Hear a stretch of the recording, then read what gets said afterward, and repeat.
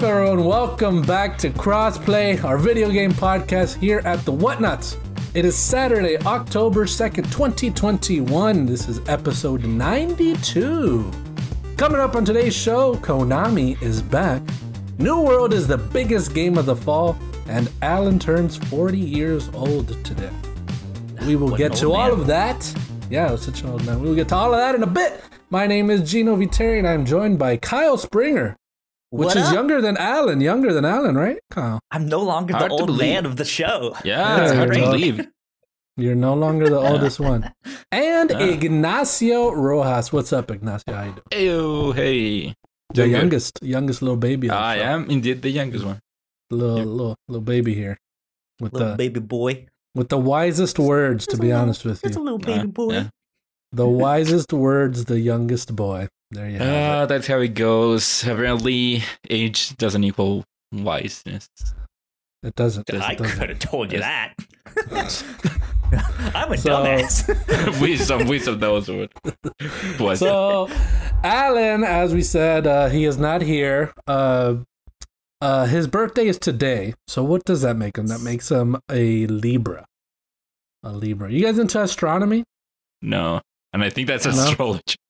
I've had asparagus once. Yes, so I'm not into it.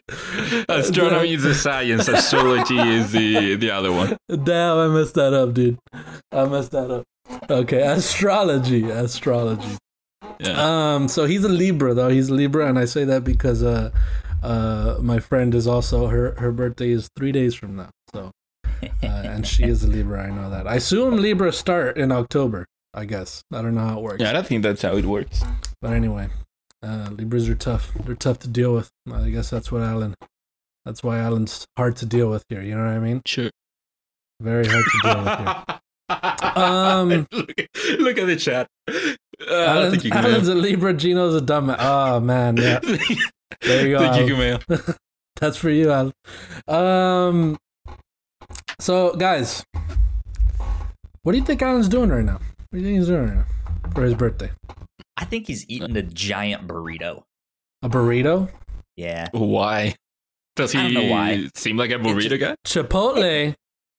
You guys have Chipotle? You have Chipotle, yes. Ignacio? You don't have Chipotle. I don't think so. But you know Chipotle, right? Yeah, I know. They just added beef brisket to their menu. So Texan. So probably Alan's getting some beef brisket from Chipotle then, huh? Probably. Very interesting. Probably. Very good. Guys, I wanted to bring something up a little bit. Because I've been struggling, guys. And I wanted to ask you guys. I did want to ask Alan because Ignacio, you do school, right? Do you have do you work have a 9 to 5? No, right? So you just do school. And Kyle, you work from home, correct? Correct. So I felt like Alan probably had the closest to how I felt because I know he works, like he goes somewhere to work and he sometimes has 12-hour shifts, as he's mentioned before, like shit like that. I'm struggling, guys, because I can't find the time to do all the things that I want to do. You know, I work. I feel that when I get home. So yeah, this is I want to ask you guys. I work, I get home, right? I'm freaking tired, but I want to play. Yeah, guys, on my Xbox that I barely use, I downloaded Scarlet Nexus, Astria Ascending, Artful Escape. I downloaded so many freaking games, but I still gotta play Tales of Arise, Life is Strange. I have to watch Midnight Mass, Squid Game. You know, like I want to do all these things, man. And it's man, you're screwed. Where do you find the time if you have time, guys? Where do you find the time to like just do these things that you want to do? You know what I mean? How do you do it? Funny enough, we'll talk about it later, but I didn't have much time to play any games this week because I have an important test on Monday, so I've been studying most of the time. But I always try to find the time to actually wind down and relax and do something fun. But yeah, also it helps not having that many things to to juggle so many things that you want to do, because I understand that I will not have the time to do all, and even if I try to do all, I know that I wouldn't give the necessary time to each one of those. That's what I've done. The older I get, that's what I've done with games, whereas previously I would just go in between games and rarely finish game. But not right now. I'm if I like a game, I make a point to actually finish the game, if I want to finish the game or not, before going into the next game. That's what I feel like I've changed. Like I've changed myself to that. Yeah. Because like because the thing is, the way it used to work for me was when a game came out, if it was new, I would switch to that and I wanted to play that. But lately it's been like, I'm not going to buy anything until I finish this. Like that's how I feel like I've become now. And it's kind of just sad because I'm not finishing the game to get to the next one yet, you know? So it's like, damn it, dude. I got to finish these games, man. And they're all so good. You also have the problem that you have multiple RPGs in your list that are so long. So yeah, they're all so long. And the thing is, I haven't played Final Fantasy in like 3 weeks, guys. Just so you know, like it's been like 3 weeks that I have not played. I don't know if I believe that. Kyle, I think this is worse than we thought. I think that this is worse than we thought. It's been a while, if man. That's true. Who are you, and what have you done with Gino Viteri? That's why I came to you guys, because I am struggling. I'm struggling. I have not logged into Final Fantasy. From my perspective, I just like I'm very much the kind of person who's like, if you are not passionate about something, don't do it. Of course, we kind of have to have a job to pay bills and stuff like that. But sometimes you can find a job that is just unfulfilling and stuff like that, right? And so maybe you have to find a different one. I don't know. But I really like doing all these podcasts and our reactions and talking about video games and comics and stuff like that. So that's why I was like, hey, we should make the whatnot. Like, let me just make my own site. Let me just make a place that I can do all of that stuff, and then try to extend that outwards and be like, hey, I know it's expensive to buy your own website and hosting for a podcast and this and that, of like, why don't we all just come together and use this site like it's our own, and then we can team up and stuff like that.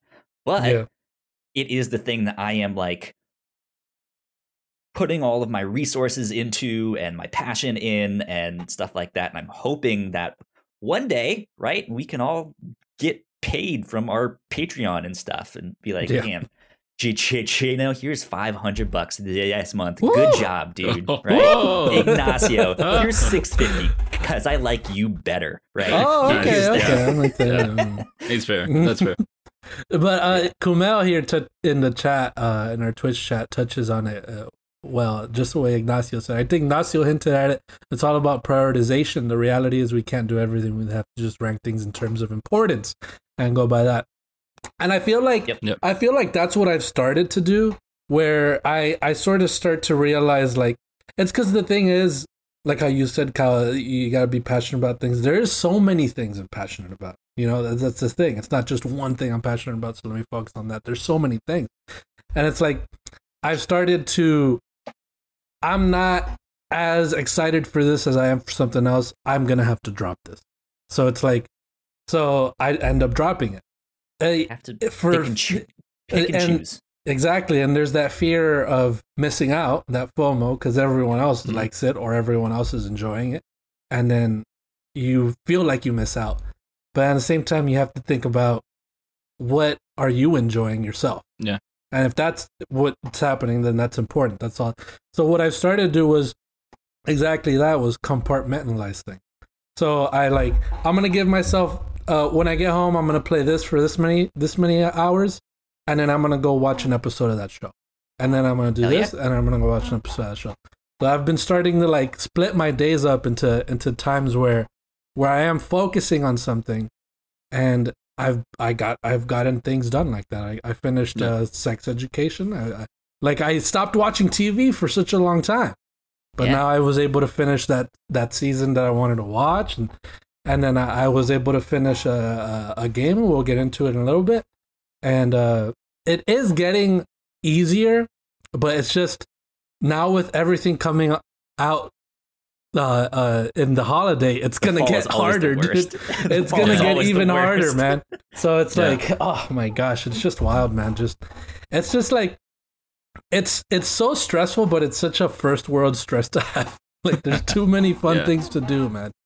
And, the last thing that I'll say on that is that I tend to go in cycles where I'll be like, this month I'm all about comics. I'm just gonna read all my comics and catch up and read some new stuff and stuff like that. And then I'll kind of get burned out and be like, all right, I don't really want to read anything else. I'd be like, I'm all about TV shows and movies. Let's go. Let's fucking watch it all. Here we go. And then, and it's like, okay, this month, it's all about video games. Let's just knock out 5 of them. Let's go right here. Mountain Dew all the time. Let's go.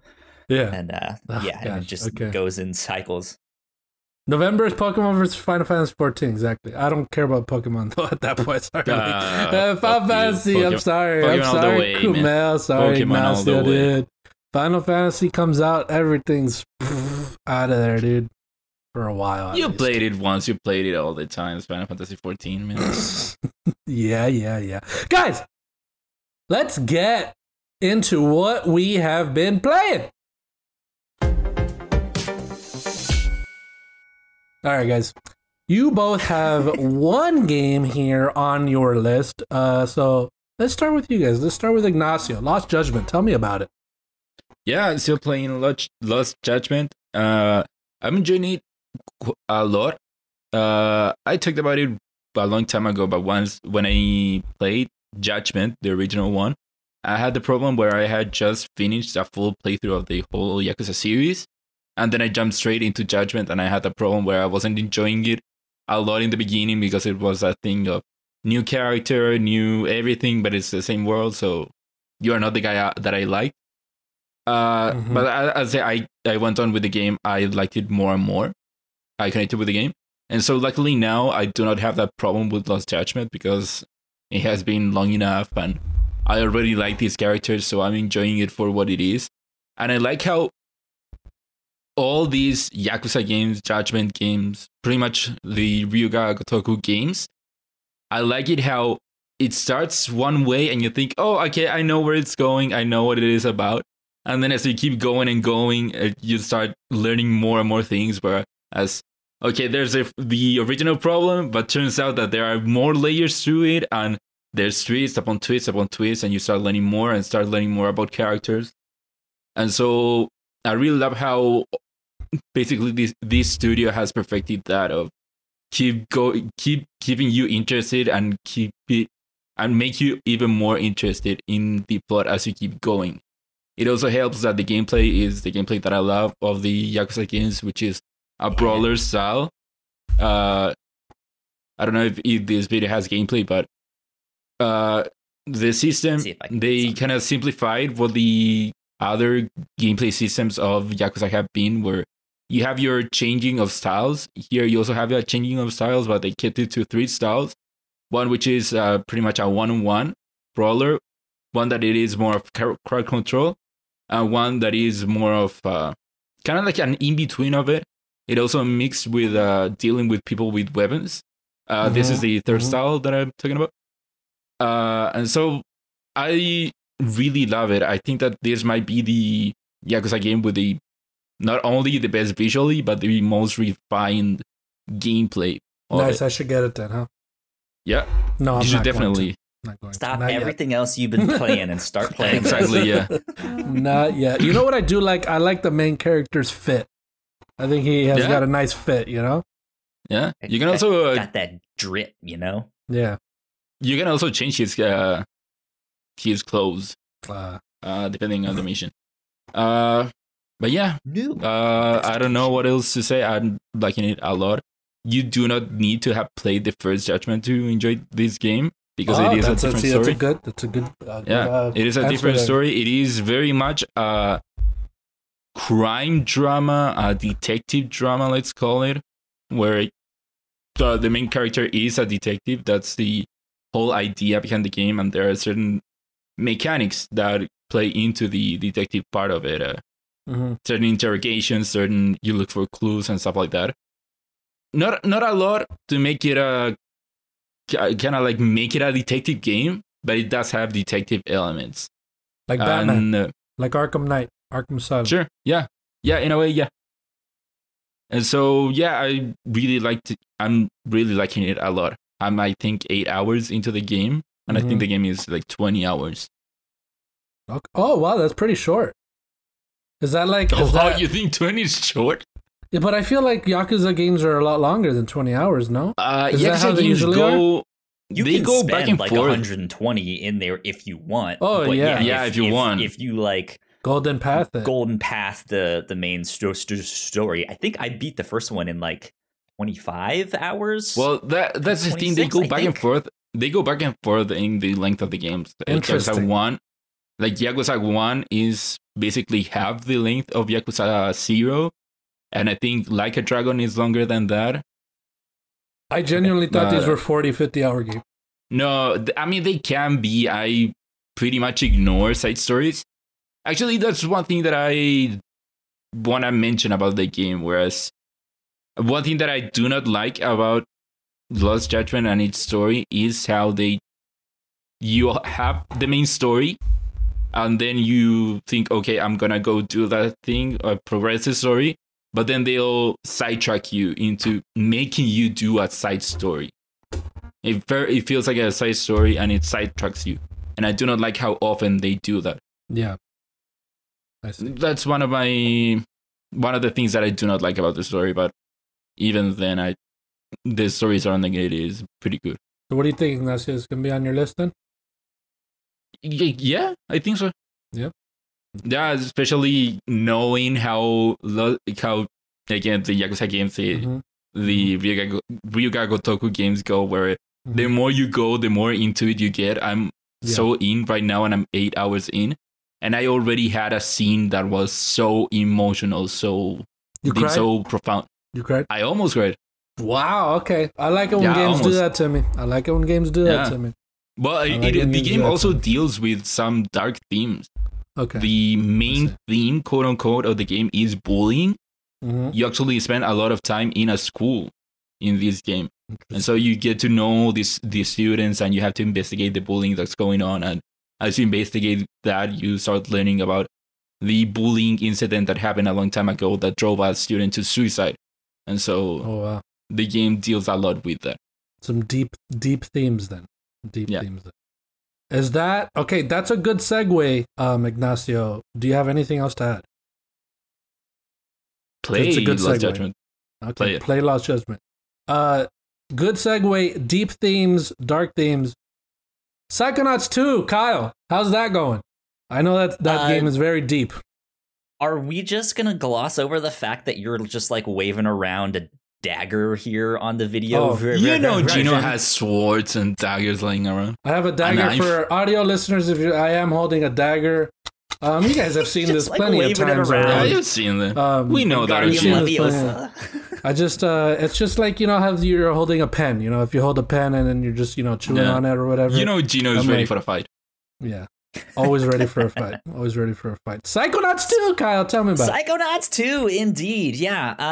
I have been playing this one. I started it a while back and kind of ran into, like you had mentioned, this game is coming out, and then that game, and then Deathloop, and this and that.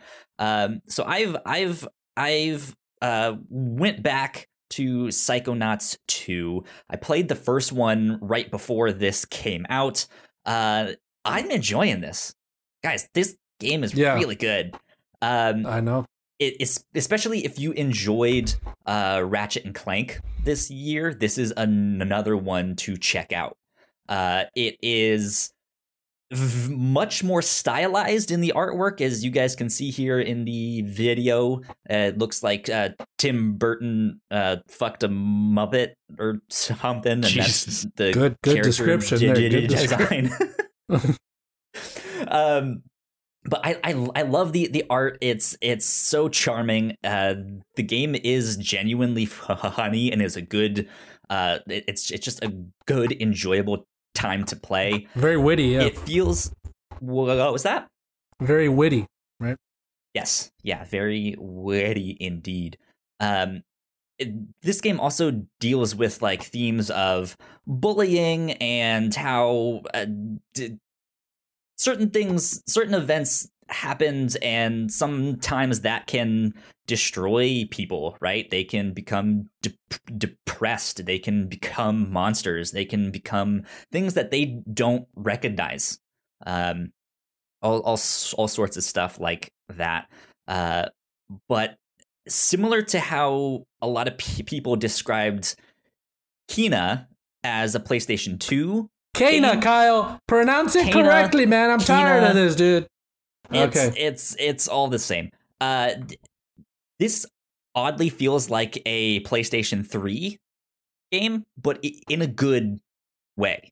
Yes, like it feels like something that I could see on an older console, but it has so many modern sensibilities that it feels really good to play. It's fun. I just got done with this like psychedelic level where you have to put this band back together. It's the one that Jack Black stars in. He voices one of the Jack Black characters. Good old Bowser, Jack Black. Yeah. Yes. Yeah. You guys might know Jack, him as Jack Black, Bowser. The voice of Bowser, you mean? Yeah. That's what kids are going to be saying in a few years. I think right now I'm 75-80% of the way done. I'm almost done with the game. I thought you were about to say about 75-80 hours in. Like, no. Yeah, oh my you God, know, dude. 75-80 hours in. This like 20-hour game. I don't know what I'm doing, just running around in circles. But no, yeah, it's Cool. it's good. I highly recommend this. I think this will rank very high up on a lot of people's top 10 lists for this year. It's just it's solid, and I think now that Double Fine is owned by Microsoft, like we saw how Microsoft didn't really like interfere with them making this game. I'm excited to see the kind of stuff that they make next, because it's just going to be bigger and better. It's going to be so good. That is an excellent segue. Do you have anything else to say? No, I think that is it. You guys are giving me some excellent segues. You're excited to see what what the heck was his name again? You said Double Fine. You're excited to see what Double Fine is going to do next. You know what I'm excited to see? I'm excited to see what Ember Lab is going to do next, my friends. I finished Kena, Bridge of Spirits. Kena, Bridge of Spirits. Kena. Game of the Year contender. Guys, so when I first spoke about it, I said this is my game of the year. Walking correct? back his statement. He's flopping. So I finished it, correct. This is purely a 9 out of 10. It's not a 10 out of 10. You know, speaking of it objectively, I loved it so much. It's one of my favorite games I've ever played. But as I sat on it, as I simmered in the juices of Kena's credits, you know what I mean? I thought about it, and I was like, there is some things in this game that could have been better. For one, I think the story wasn't as strong as it could have been. I think definitely they could have worked on narrative design there. Kano, which is the main character we play as, was not focused on at all. I had no idea who she was.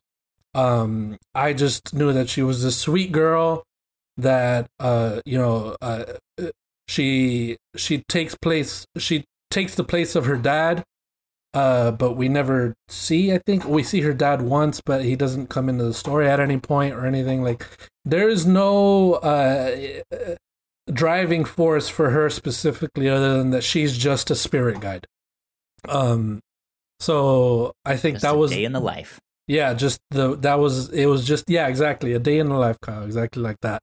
But other than that, I think it's one of the most beautiful games I've ever seen. I think every single cutscene that I went into, I sat down, put the controller down, and watched because I was so invested in what was happening.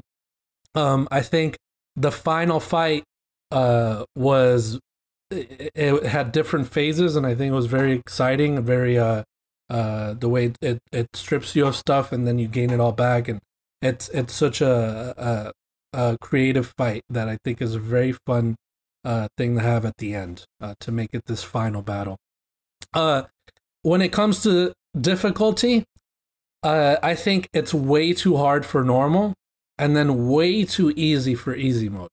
So that was something that they definitely, because I bumped it down to easy because I was stuck.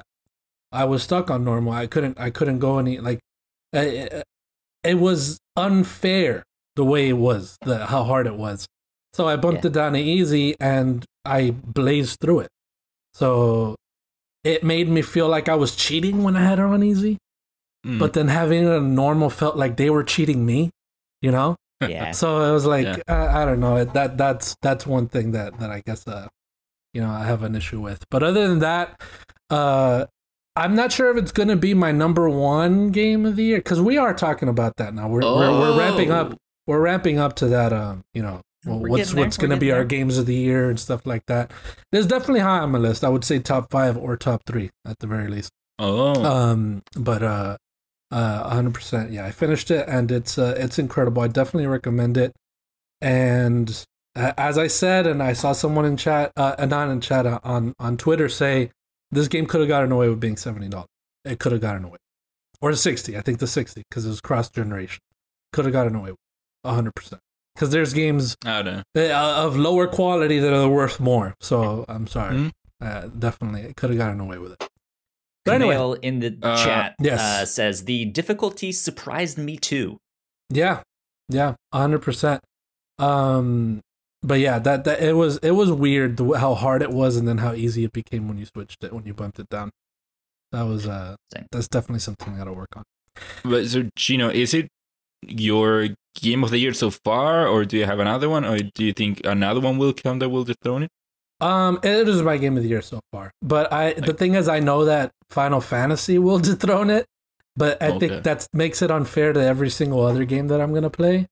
So you won't even play it clearly. So I'm thinking objectively, because how it would rank. So we'll see. We will see. What do I have next here? So I want to touch on 2 other games that I downloaded on Game Pass.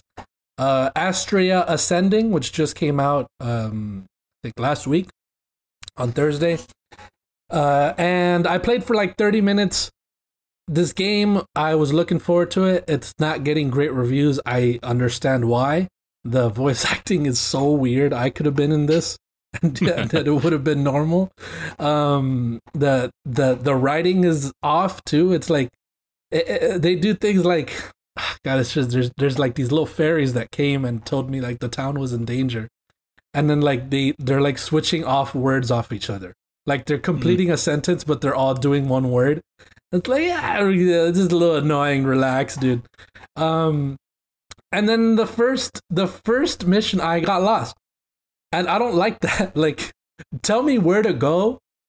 Don't just tell me where it is that I have to go. I have no idea what this world is. Why are you telling me I have to go to Hollowscape? And this is the first time I'm playing. How do I get there? And it doesn't tell me. So it's so weird.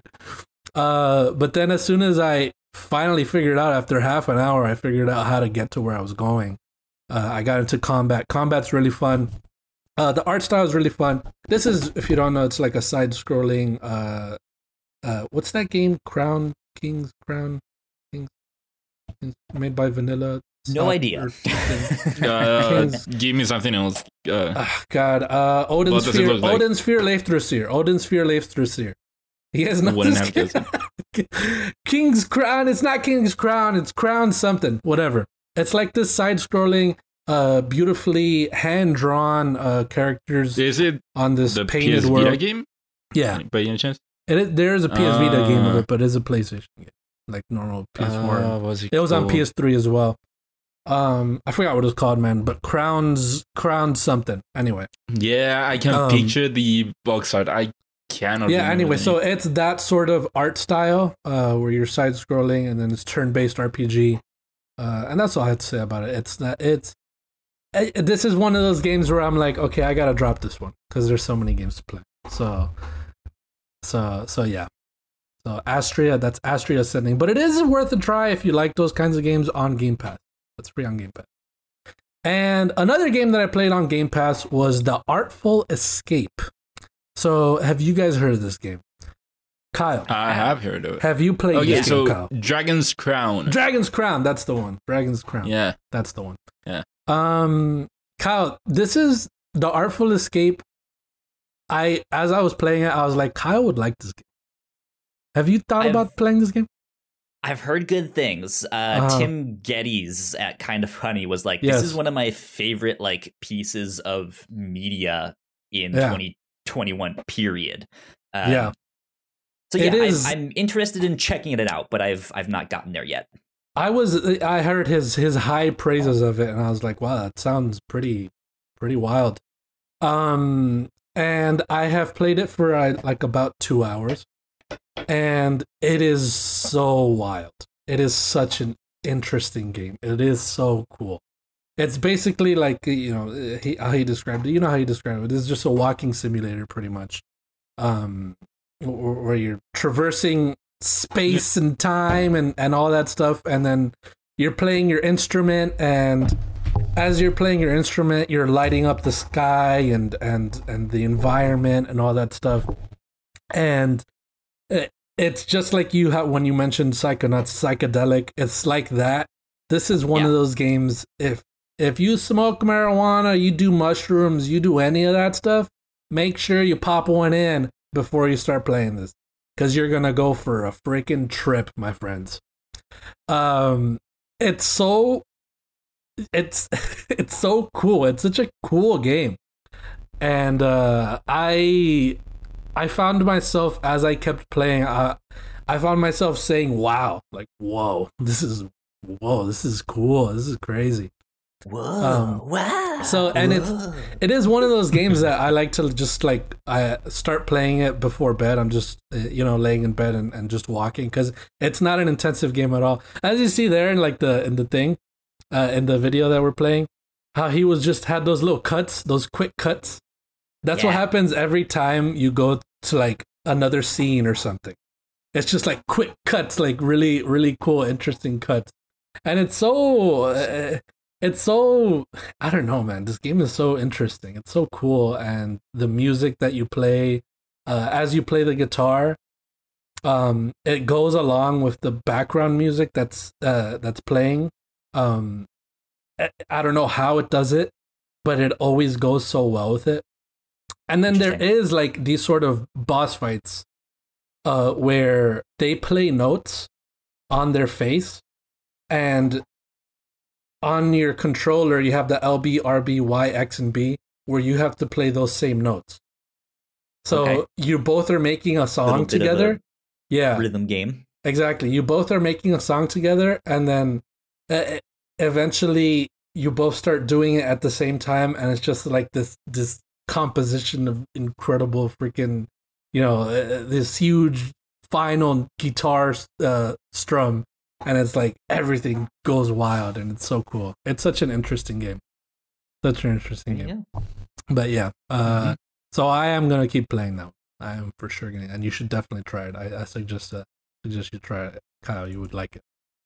I don't know about you, Ignacio, you'd probably like it too. I mean, I think it's because the thing is, because when Tim Geddes spoke about it, there was the other guys that were not interested in it at all.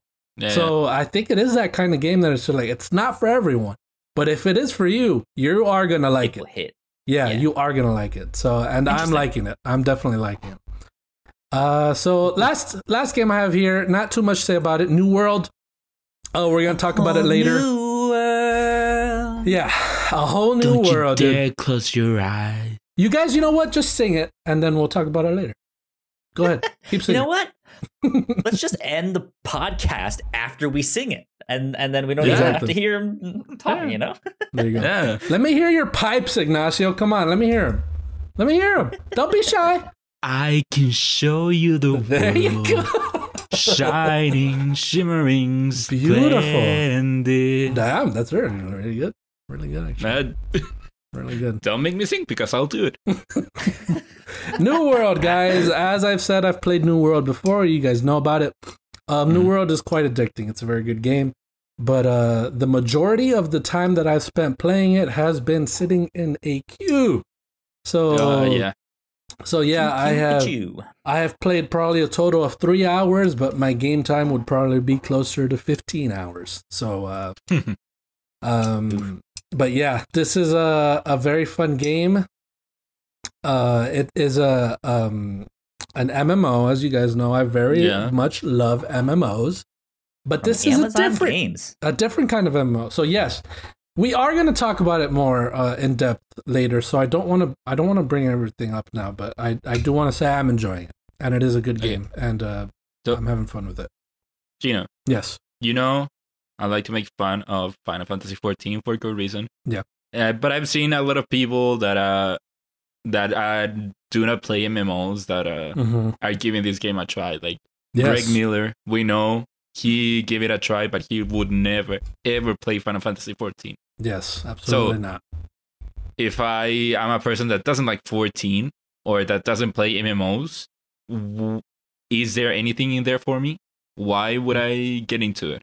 100%. 100%. Good question. And that is what I did want to talk to you guys about when we talk about the game. Should I scrap that news article and talk about it here? What do you guys think? Go for it. Sure, yeah. Just scrap it and talk about it here? No. I don't see why we can't revisit it again and just do like a shortened version. Okay, yeah, we could. Well, I mean, I was going to convince you guys to try it out, is what I was going to do in that. Yeah, go for it. Article. So, so since you asked, Ignacio, this is 100% a game for you. If you don't like MMOs, this is... The MMO part of this is massively multiplayer online. That's all it is. When you drop into the world, you're going to see hundreds of players playing the same thing you are. The cool thing is there's proximity chat. So there's people screaming in towns, or someone, come help you out, and then you just press the button to talk, and you're like, hey, thanks, man. They'll be like, no problem, dude, and then they're out of there. It's like, that's just that cool sort of community with it. But the main reason a lot of people are getting interested in it is because of the gameplay specifically. This isn't your regular tab targeting MMO where you press your buttons to do your skills and then you do the regular auto attack. No, this one you are doing your main auto attack based off of what weapon you're using. You either have you have a spear, you have a hammer, you have a great axe, you have a sword and shield. You have different staffs. You have an ice gauntlet to shoot ice, and there's all these different kinds of ways to play. But you also are, if you just mash buttons, it's going to be hard for you. If you're not dodging, if you're not blocking, if you're not running around, then it's going to start getting hard because the combat is extremely engaging. And I think that's what... It sounds to me like the gameplay belongs more in a Demon Souls game, or a Neo, an action game. It is. It's a lot more of an action game than it is an MMO. So when you're coming in here, this is a game that you need to grind for, because every single thing that you're doing, there's a level for. So you're going to chop down trees, you're going to gain level on chopping down trees, you're going to mine rocks and ore, you're going to gain level on doing that. I heard that was a thing. It reminds me a lot of, I don't know if either you played it back in the day, RuneScape. Oh yeah, no, definitely. It reminds me a lot of those days. So this is... You go into the mines to mine, get experience to that. Yeah, mine a better thing. This is like RuneScape 2, this is exactly what that is. Yeah. But it's cool. There's things that you do need to group up for. because there's harder monsters out there and there's dungeons that you need to go in a group with. But it's really fun. The gameplay loop is fun. The things that you're grinding for, they're fun to do. You know, it's there's a lot of something that games can pull off well and or maybe mess up, and then that doesn't keep you addicted, is the sounds.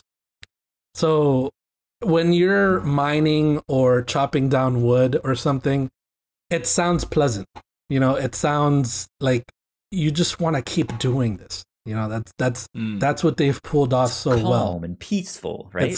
Yeah. So if you just, I'm gonna focus today on leveling up my wood cutting. So you're just gonna go ahead and do that. Then you're just gonna chop a bunch of trees. As you keep leveling up, you could chop down different kinds of trees, mature trees, and there's these glowing blue trees, and then also all this other stuff. Some things that are negative about it is the traverse, the what is it? The travel.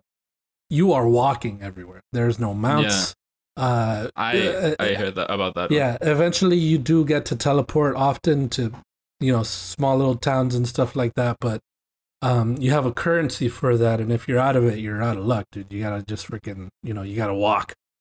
Yeah, and I hear that some people would rather kill themselves than that's the thing. Yeah, people kill themselves to teleport back wherever they gotta go, because I don't think there's no penalty for dying. That's what I was just about to ask. Like, is there, if that's the case, like, is there some kind of penalty or some kind of like, hey, if you die, you lose all your money? No, I know of. No, there isn't any penalty, because I've died once, I think, and it just teleported me back to town, and that was it. Interesting. But yeah, so there is the PvP aspect of it, which is a huge part of it. But you could choose to not take part in it if you don't want to, which I haven't yet. Where there's these 3 factions, of course. I am part of the Syndicates, so go Syndicates. And the Purple Team. And basically, you control different territories on the map. So if we control this town called First Light, the market board there where the players sell stuff and things like that, we are taxed less than the Covenant or the Marauders because we own this town, you know? So we are treated better. We are given resources here. We have, you know, better, whatever it is. We have better stuff here because we own this town. Sure, yeah. And the Marauders, for example, can come and start attacking or whatever, and if you have your PvP on, and then eventually they'll declare war. So that will become a PvP match where I think it's 50 versus 50. You end up signing up for it. There's hundreds of people signing up for it. And the guild that owns the town, so for example, if I was in the guild called Mine is the Warriors of Darkness, if we're the ones that was controlling that city, we get to choose who goes to war. And then the Marauders, the guild that is attacking there, they get to choose who goes to war. So these guilds are fighting based off of anyone that signed up for it. And if the Marauders win, then they take the town and they own it now. But if we win, then we keep it. And then it's ours. So basically, it kind of sounds like a much more thought out version of the like Spartan battles in Assassin's Creed, right? You had those like big fights and then everyone was sitting there, but it's actually like real players sitting there having this big fight, and there's actual consequences, and hey, if you win, then you get, you know, these discounts and stuff like that on this material and stuff like that. Yeah, Lewis Cool in the chat just said they actually just had a huge fight for a fort. So many people. So yeah, it's nice. It's really cool events that you get to be a part of. That it's just everyone goes at it. You know, you have your certain builds or whatever, and you just go to war to defend your town, or you take one. And that's the majority. That's all of the map, pretty much, where it's divided and based off of who's taken that location. So wait, so if that happens and I'm just regular me, I do not want war, or I'm not gonna participate in this particular war, does that affect me if I go to that town to just do whatever? No, if you don't have your PvP on, then you won't be a part of it. And if I do? If you turn your PvP on, if somebody else has their PvP on, they can attack you in the open world. You can easily be attacked. I mean, for these wars where you fight over control over a certain town, if I go to that town, is that war going on and I just cannot do? No. Yeah, you could be in it. It's like an instance thing. That if they go to war, it's an instance thing. I believe. I haven't done it, but I believe it is instanced.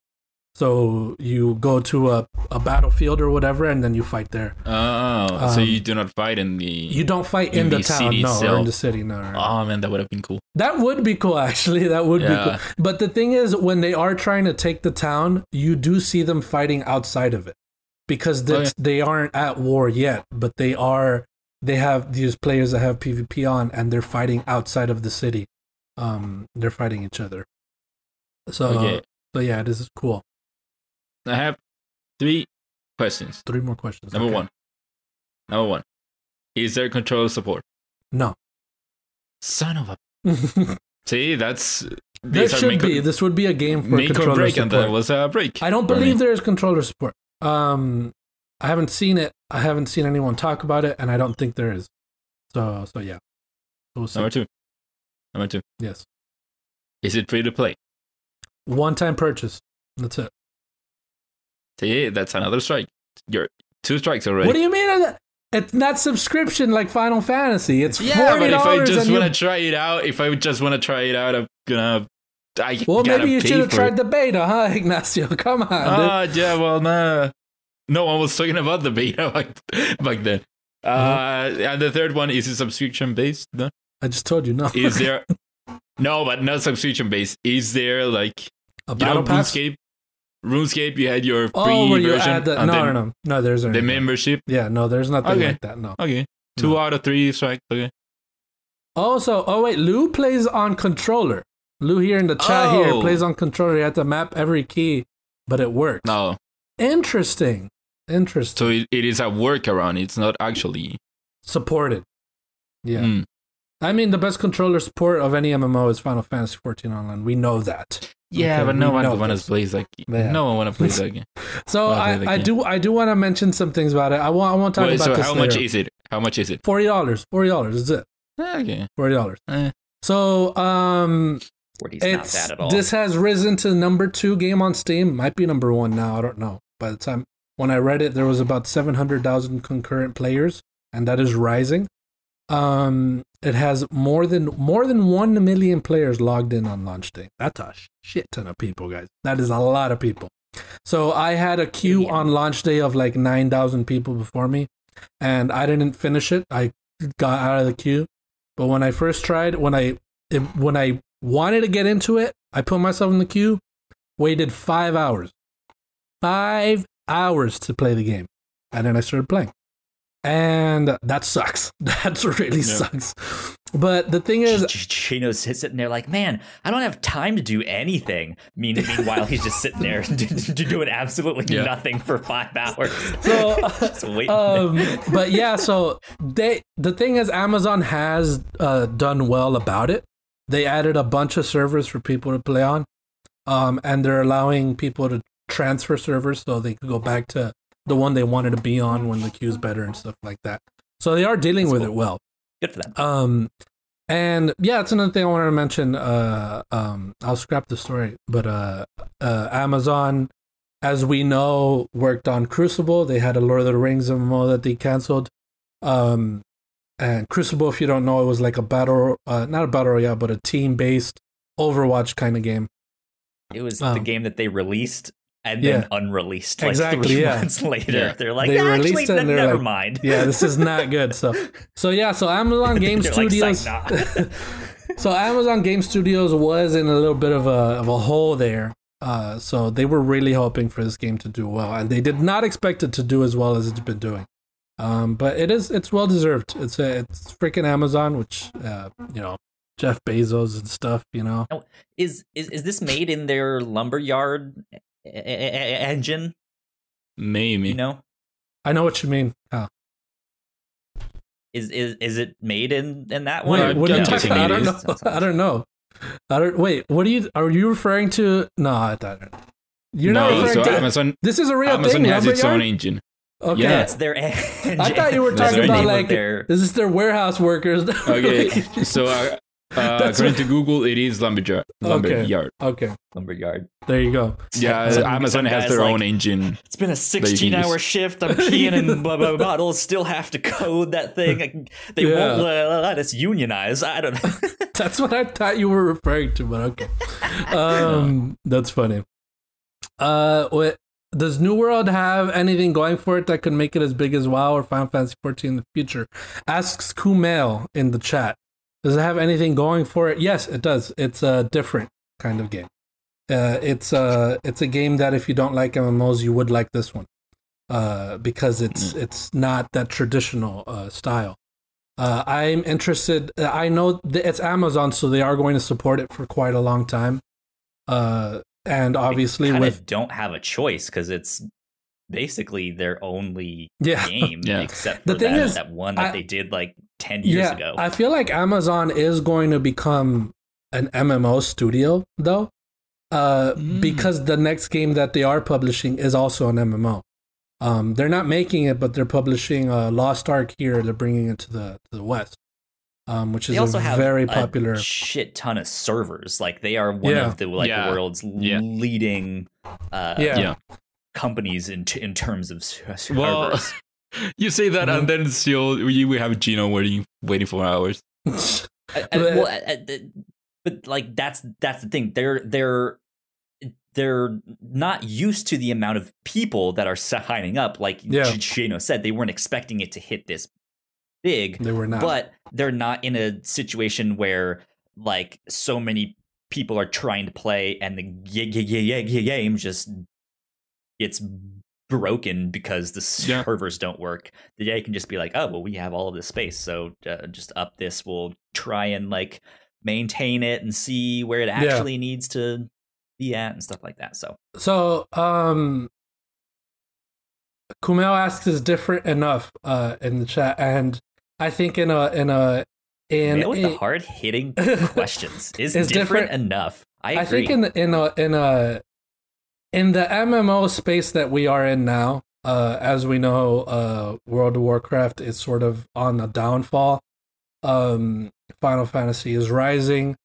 These are MMOs that you can compare them. You can compare them very well to each other because they're sort of the same thing, just different styles and stuff like that. I think for New World, the fact that it is different, the fact that it is unique, it is enough because this is going to bring people in that aren't used to playing games like that. And the fact that they have systems that I haven't seen before in any other MMO, with the PvP and with the way it plays and stuff like that. Obviously, we have MMOs like Black Desert, which plays very much like that, but that one's so heavily, I don't know, I think it's Japanese, I think, but it's so much part of that culture. Which one? Black Desert? Black Desert Online. Yeah, it's so part of that culture that it feels, it's sort of this cash shop, cash grab kind of I MMO. think it's Korean. Is it Korean? One of those. South Korean. Interesting. So but Lost Ark, the one that they're publishing, is South Korean. But the thing about New World is that it is that sort of action-oriented, very kinetic, very engaging combat, and it doesn't feel like any sort of pay to win. It's not any of that. They said this from the beginning. They're not going to do anything like that. Anything you pay for is purely cosmetic, which is a good thing for them to say. Not just do, but it's a good thing for them to say. I think they have a lot riding on this from that failure of Crucible, that they are thinking of this very... they're not taking this lightly. They want this to succeed. because they want to be part of that space. And their backs up against the wall. Yeah, and they have their backs up against the wall, and I think they're pushing back very well. So as long as they continue to support it, as long as they add things that they've promised they were going to add, they said the world is going to get bigger, so they are going to add mounts. I think as long as they continue to grow on what they're doing now, then it is going to be enough. It's definitely a fun game to play. That's what it needs to be. It needs to be fun. If you're going to be there for hours on end, it needs to be fun to be there. So, and that's what New World does. So, that they're going to do well. I believe they are. Cool. So there you go, my friends. We talked about New World. That's everything I was going to say in that news article. So we don't got to talk about it. Hell yeah. But yeah, there we have it. Ooh-wee. Before this, I said let's not spend a lot of time on what we've been playing. Am I right, guys? Yeah. But there we have it. We got a lot of news to talk about. But before we get into that, let's go into some housekeeping.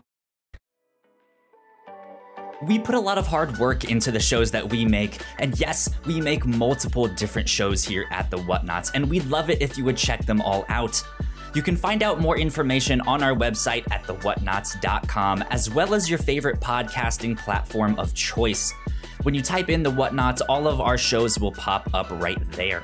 Just don't forget to give us a nice rating and review if you like the shows.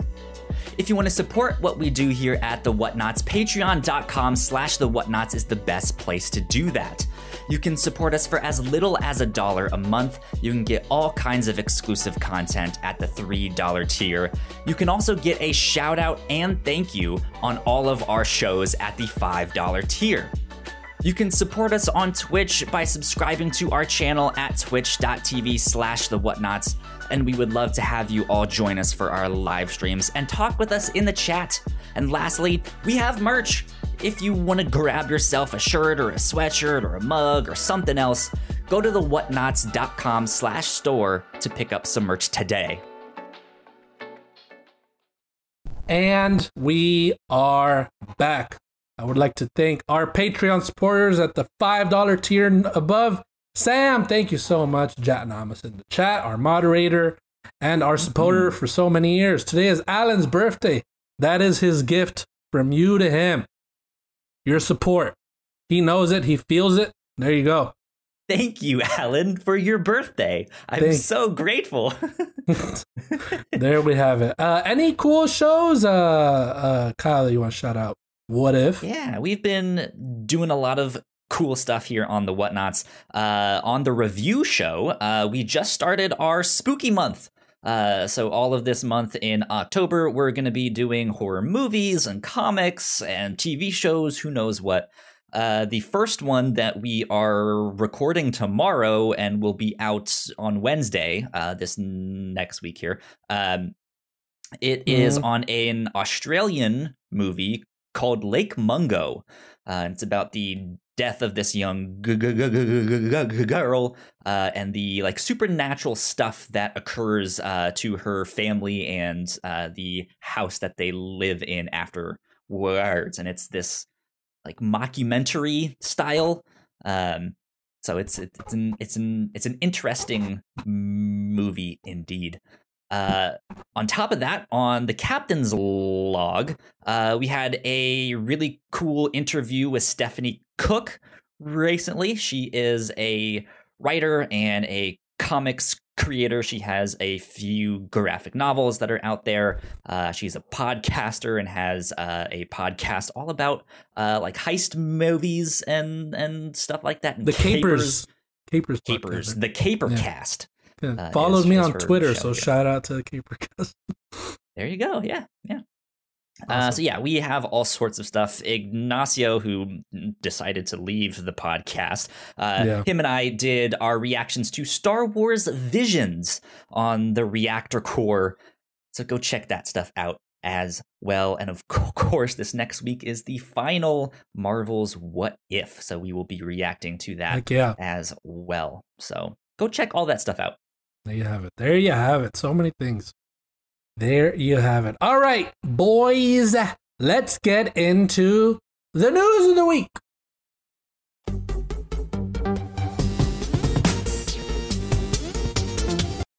All right, my friends. Number one here, we have Sony has acquired Blue Point. Finally. Freaking finally. Finally. Blue Point Games most notably known for pristine remakes of Shadow of the Colossus and Demon's Souls has finally been acquired by PlayStation, making it the 16th member of the PlayStation Studios first-party family. In an interview on IGN here with Jonathan Dornbush, studio founder Marco Thrush confirmed that they are making original content moving forward. Kyle, how do you feel about them making original content instead of remakes? Or does that not mean that? We'll see. I am totally fine with that. I think that is good for them. They have proven themselves time and time again with these remakes. And I know as a creative person, it's often good to kind of cut your teeth on that stuff and like, oh, okay, if I want to learn how to make something, maybe I can just mimic something else, right? And figure out how they made that. And yeah, they've been remaking these games, and if they can now make something of their own and just be like, hey, this is us. This is what we actually want to do and make. I'm excited to see what they do. Yeah. Screw that. Give me more remakes. Ignacio, how do you feel that they are not working? We have heard of a Metal Gear Solid remake, which we'll talk about a little bit later. But how do you feel that Blue Point isn't working on the remake that we've been hoping for then?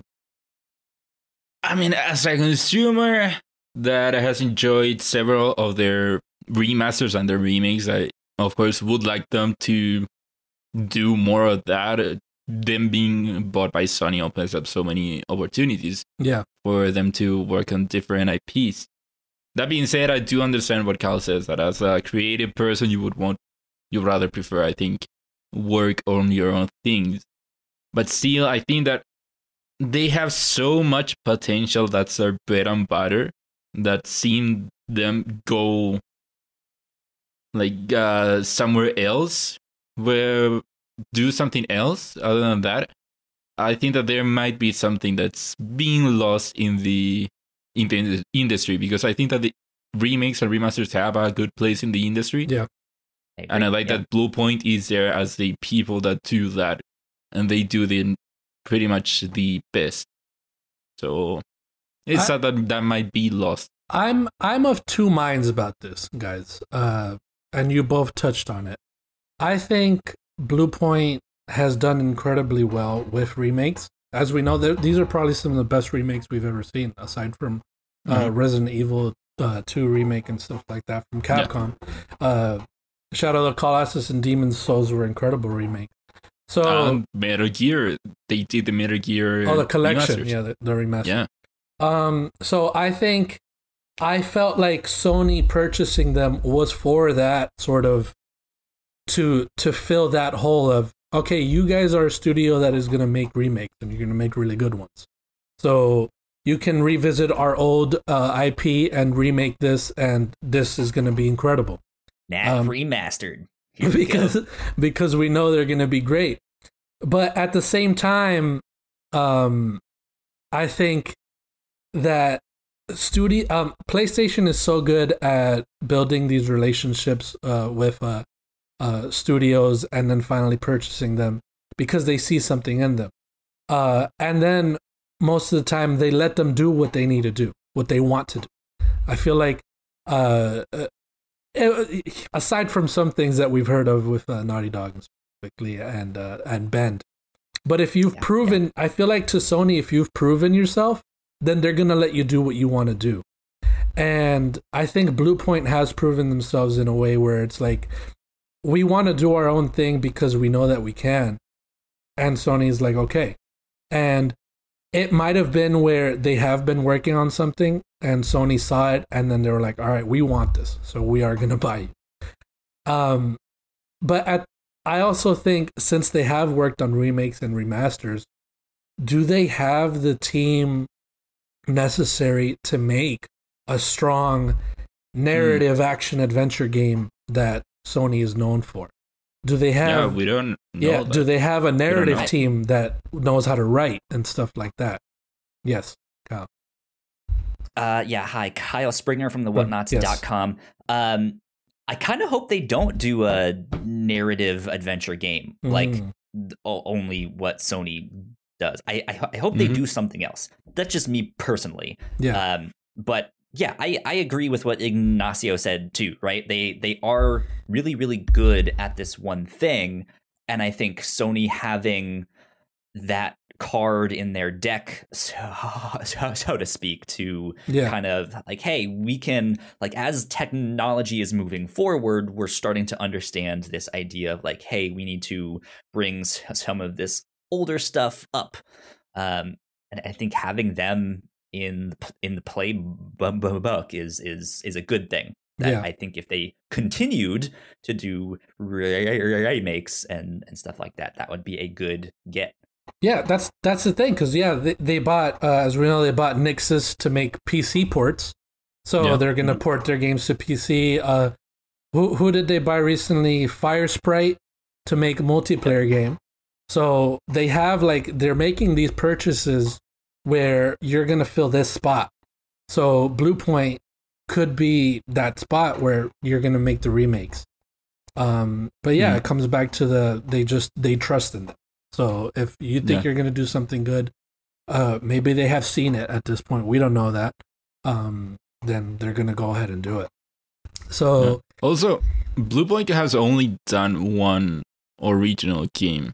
One thing that they've done, and it wasn't a narrative anything, right? It was like a weird. No, it's called Blast Factor. It came out on the PS3, and it is an arcade game. Yeah, it's pretty much like Asteroids, but with like that aesthetic that you would have seen in the XBLA era or downloadable games, where it is very colorful, a lot of particle effects going on. Gotcha. But yeah, after that was their first game, and then after that it has all been either ports or remasters or remakes.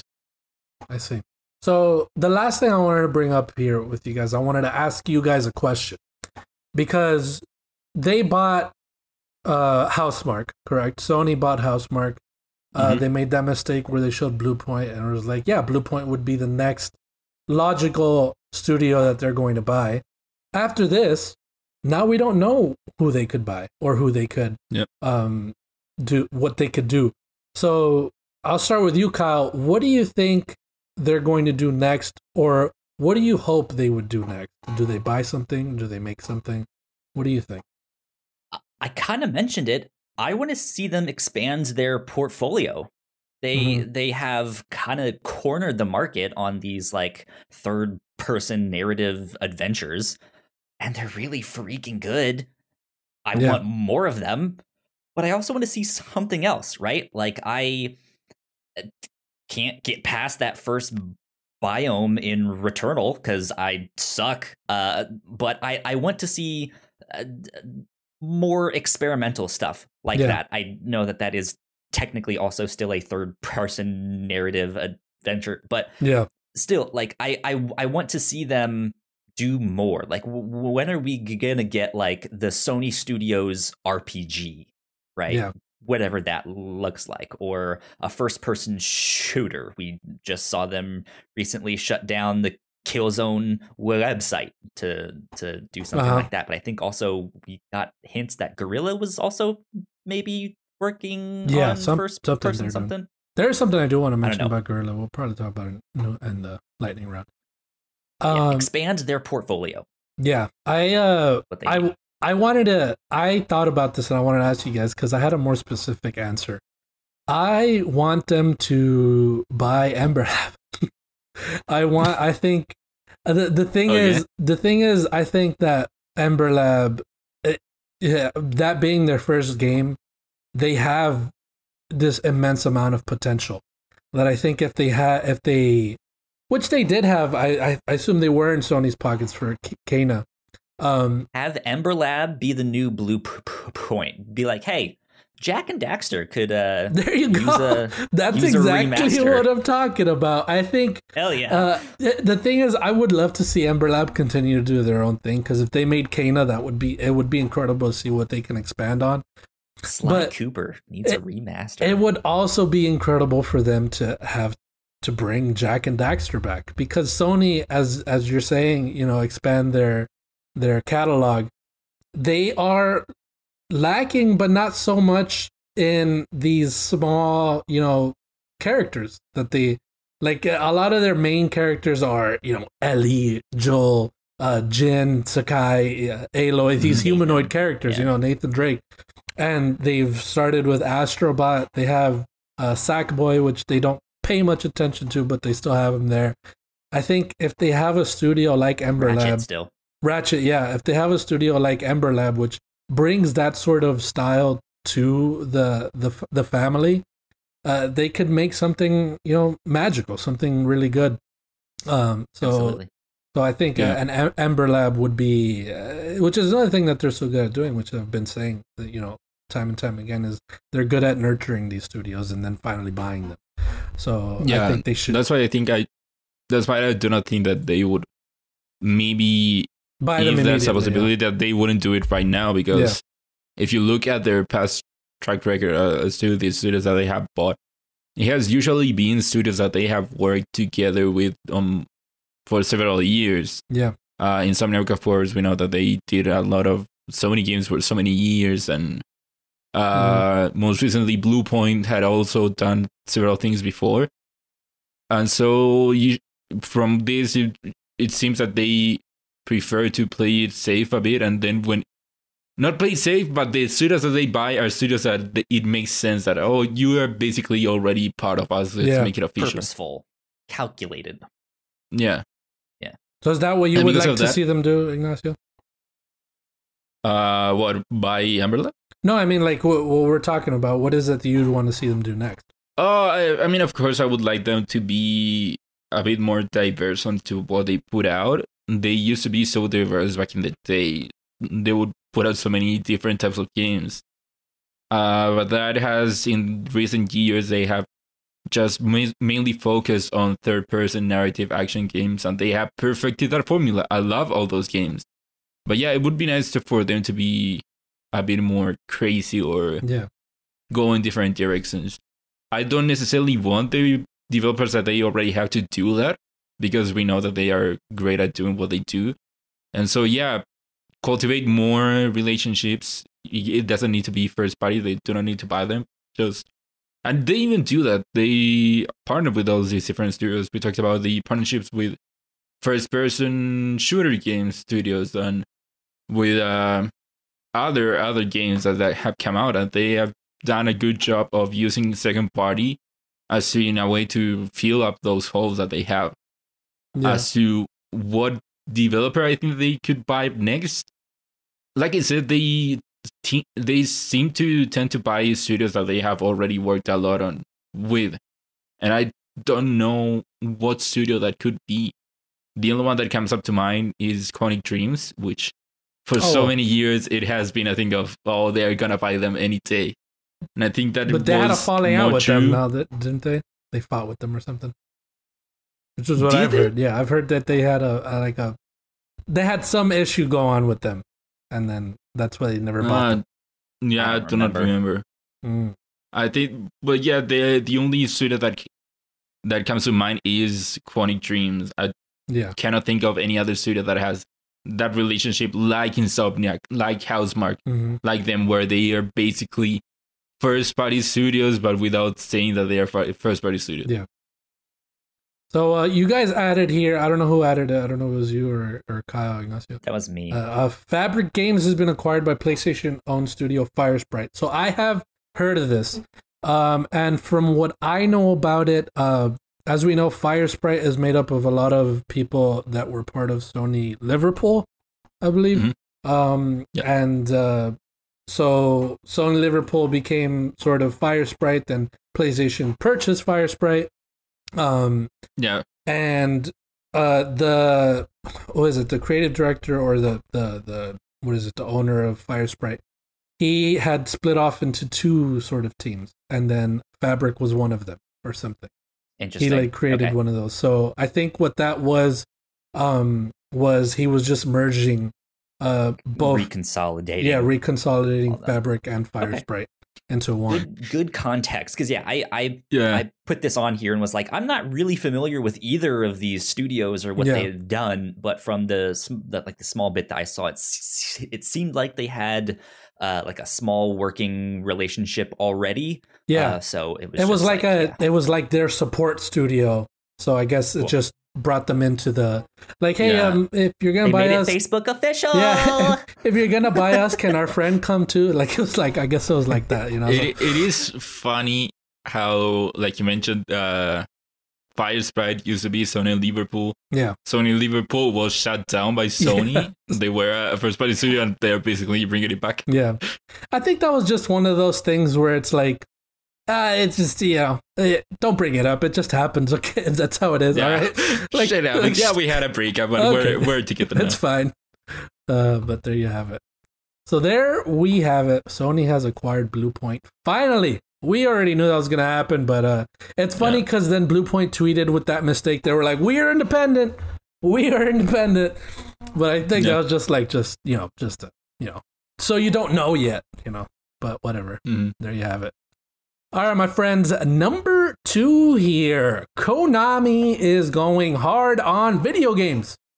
So I got a report here from... back. Yeah, exactly. We have a report here from GameSpot. Eddie McCutch.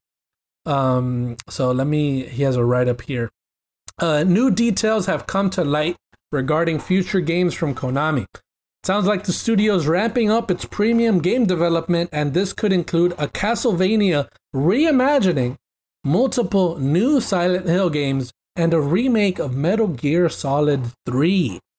This information comes from reporter Andy Robinson, who shared the details during the VGC Off the Record podcast on Friday. Further details were published in this VGC story. Robinson said the Castlevania game is a reimagining of the series and that an internal studio in Japan is developing it alongside external partner studios in Japan. The Metal Gear project is said to be in the works at Virtuos, the Singapore-based studio that has worked on a series of high-profile games and ports, including Dark Souls and The Outer Worlds for Switch. And very fitting name. And finally, very fitting name for the city. And finally, multiple Silent Hill games are now in the works, one of which has been outsourced to a prominent Japanese developer, Robinson said. All of these new projects will begin to be announced in 2022. So, what do you mean about the name, Ignacio? Virtuos? Funny enough that the studio is named Virtuos, because if you played Metal Gear Solid 3, the name of the first mission is the Virtuos mission. Interesting. Yeah. So that's why they chose that studio, huh? You bet, I think. Also funny, you have here that they are planning on a remake of Metal Gear Solid 3. Mm-hmm. So how do you feel about that? Is that a good one? Metal Gear Solid 3? I think. What do you think? Does it deserve a remake? I think any Metal Gear Solid game deserves a remake. Mm-hmm. Going for Metal Gear Solid 3, I think makes sense because you could work like chronologically with these games. Metal Gear Solid 3 is the earliest in the Metal Gear Solid chronology. And I also think that it is maybe in a certain way the easiest to remake without Kojima, because out of the Metal Gear Solid 1 and 2 and 3 is the most straightforward. Like, this is the story, has a great plot, but it isn't so crazy and over the top with themes like Metal Gear Solid 1 and 2. And so I think that 3 is a good maybe a starting point for them, especially if they do not get Kojima on board. Yeah. And this Silent Hill, these Silent Hill games, Kyle, have been outsourced to a Japanese developer. Do we know of a Japanese developer that makes horror games?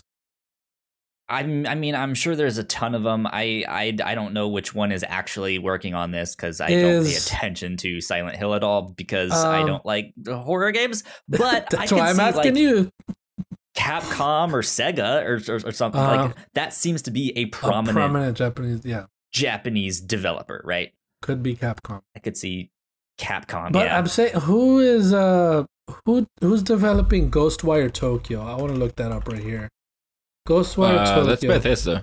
Well, no, That's Bethesda. yeah. They're publishing. Who's developing it? Tango Gameworks. Is it not? Are they Tango not part of Gameworks? Bethesda? Bethesda is publishing it. They're not developing. Tango Gameworks. So Tango is not a part of Bethesda. No, they're not. Tango Gameworks is a Japanese video game developer based in Tokyo. Okay. So I've heard rumors of Tango working on a Silent Hill game. It could be that, but they're still in the midst of Ghostwire Tokyo, yeah. whatever. Yeah. Yeah. So it'd be a ways away then. Look at this, and then there's an article on IGN here. 2 days ago. Tango Gameworks is already developing its next game after Ghostwire Tokyo. So look at that, the pieces are falling. There you have it. Take that with a grain of salt, though, because yes, about this time is probably when they would be like, okay, we need to start like spinning up the wheels for the next thing. But it's just like, okay, who has an idea?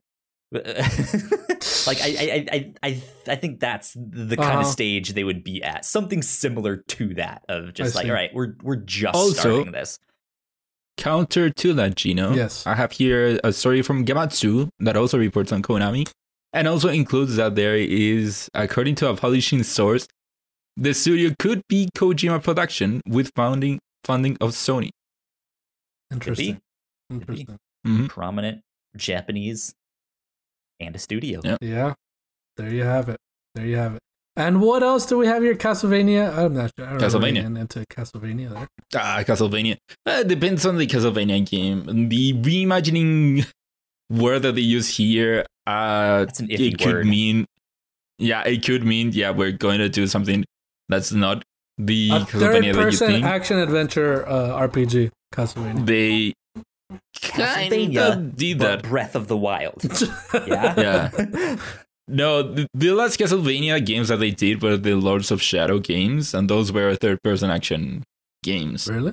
I think that reimagining could be something like that. Those were good games, actually. Those were pretty cool games. Were they? I thought they were pretty cool. That's not what I've heard. I played a little bit of one. I thought heard. they were pretty cool games, actually.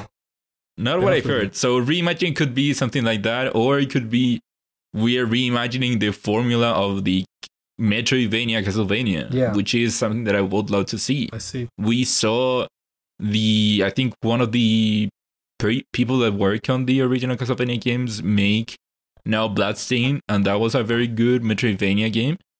And I think with what we're seeing here, it seems that Konami realized that, hey, we have a lot of things that we are not doing. We have a lot of IP that we're not using. Let's use that. I think that this comes from a restructuring that they had. Mm-hmm. And so I think that this sounds to me as we know what people want. We know that people want new Metal Gear Solid games, or at least they want remakes. Yeah. We know that they want Silent Hill back, and we know that they want Castlevania back.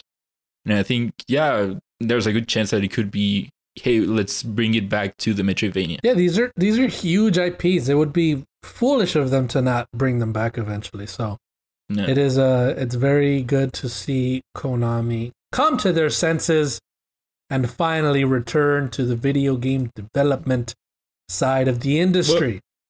Well, they never left, to be honest. They always... They stopped for a little bit. They stopped for a little bit. I don't know about that. They had Pro Evolution Soccer, and they still had the Yu-Gi-Oh games come out yearly. That's true. Yeah. But I mean, like, so technically, they never left. They weren't as big as they were. Let's say that they weren't as big as they used to be. So, but now they're gonna come back. All right, my friends, let's move on from Konami to Netflix. Believe it or not, number 4 here. Yeah. Netflix has acquired Night School Studio. So let me read this. First of all, let me just, if you guys don't know, Night School Studio are the developers of Oxenfree, After Party, which you've played is on Game Pass, and they are now making Oxenfree 2. Very, very good games. Very good games if you've played them. But this is a write-up from the blog at Night School Studio, specifically on their website. Let me read this whole thing here. As of today, Night School Studio is joining the Netflix team. Over the last few months, we've had countless thoughtful chats about our respective visions for where we see games, storytelling, and our collective opportunity for positive impact somewhere in the middle. Night School Studio wants to stretch our narrative and design aspirations across distinctive, original games with heart. Netflix gives film, TV, and now game makers an unprecedented canvas to create and deliver excellent entertainment to millions of people. Let me skip ahead here. Of course, it's a surreal honor to be the first game studio to join Netflix. Not only do we get to keep doing what we do, how we like to do it, but we get a front row seat on the biggest entertainment platform in the world. The Netflix team has shown the utmost care for protecting our studio culture and creative vision. We'll keep making Oxenfree 2, and we'll keep cooking up new game worlds. So I have played Oxenfree. I'm super looking forward to Oxenfree 2. And After Party, I did not get a chance to play, but I've heard well about it. I think this is an incredible first purchase for Netflix to break into the video game industry. And good on them, yeah. I think this is telling of what they are going to want to bring to the service.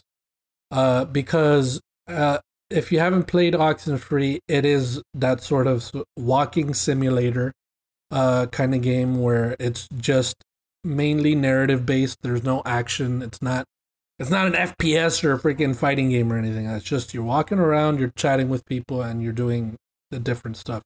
So I think Netflix purchasing a small studio, Night School Studio, which makes games like that, it gives this sort of I don't know the word for it, but it shows that the future of what they're going to have on the service is these kinds of Annapurna interactive narrative kinds of games. They are not going for the first-person action game. They're not going to try to compete with, every other streaming service that has all kinds of games and stuff like that. They're going to be very thoughtful about what they're putting on the service. And I think that's awesome. What do you think, Kyle?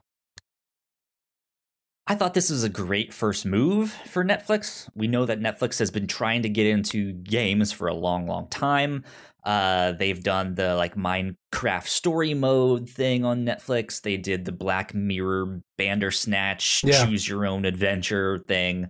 And I know currently I believe they are testing mobile games and stuff out in Sweden, if I'm not mistaken.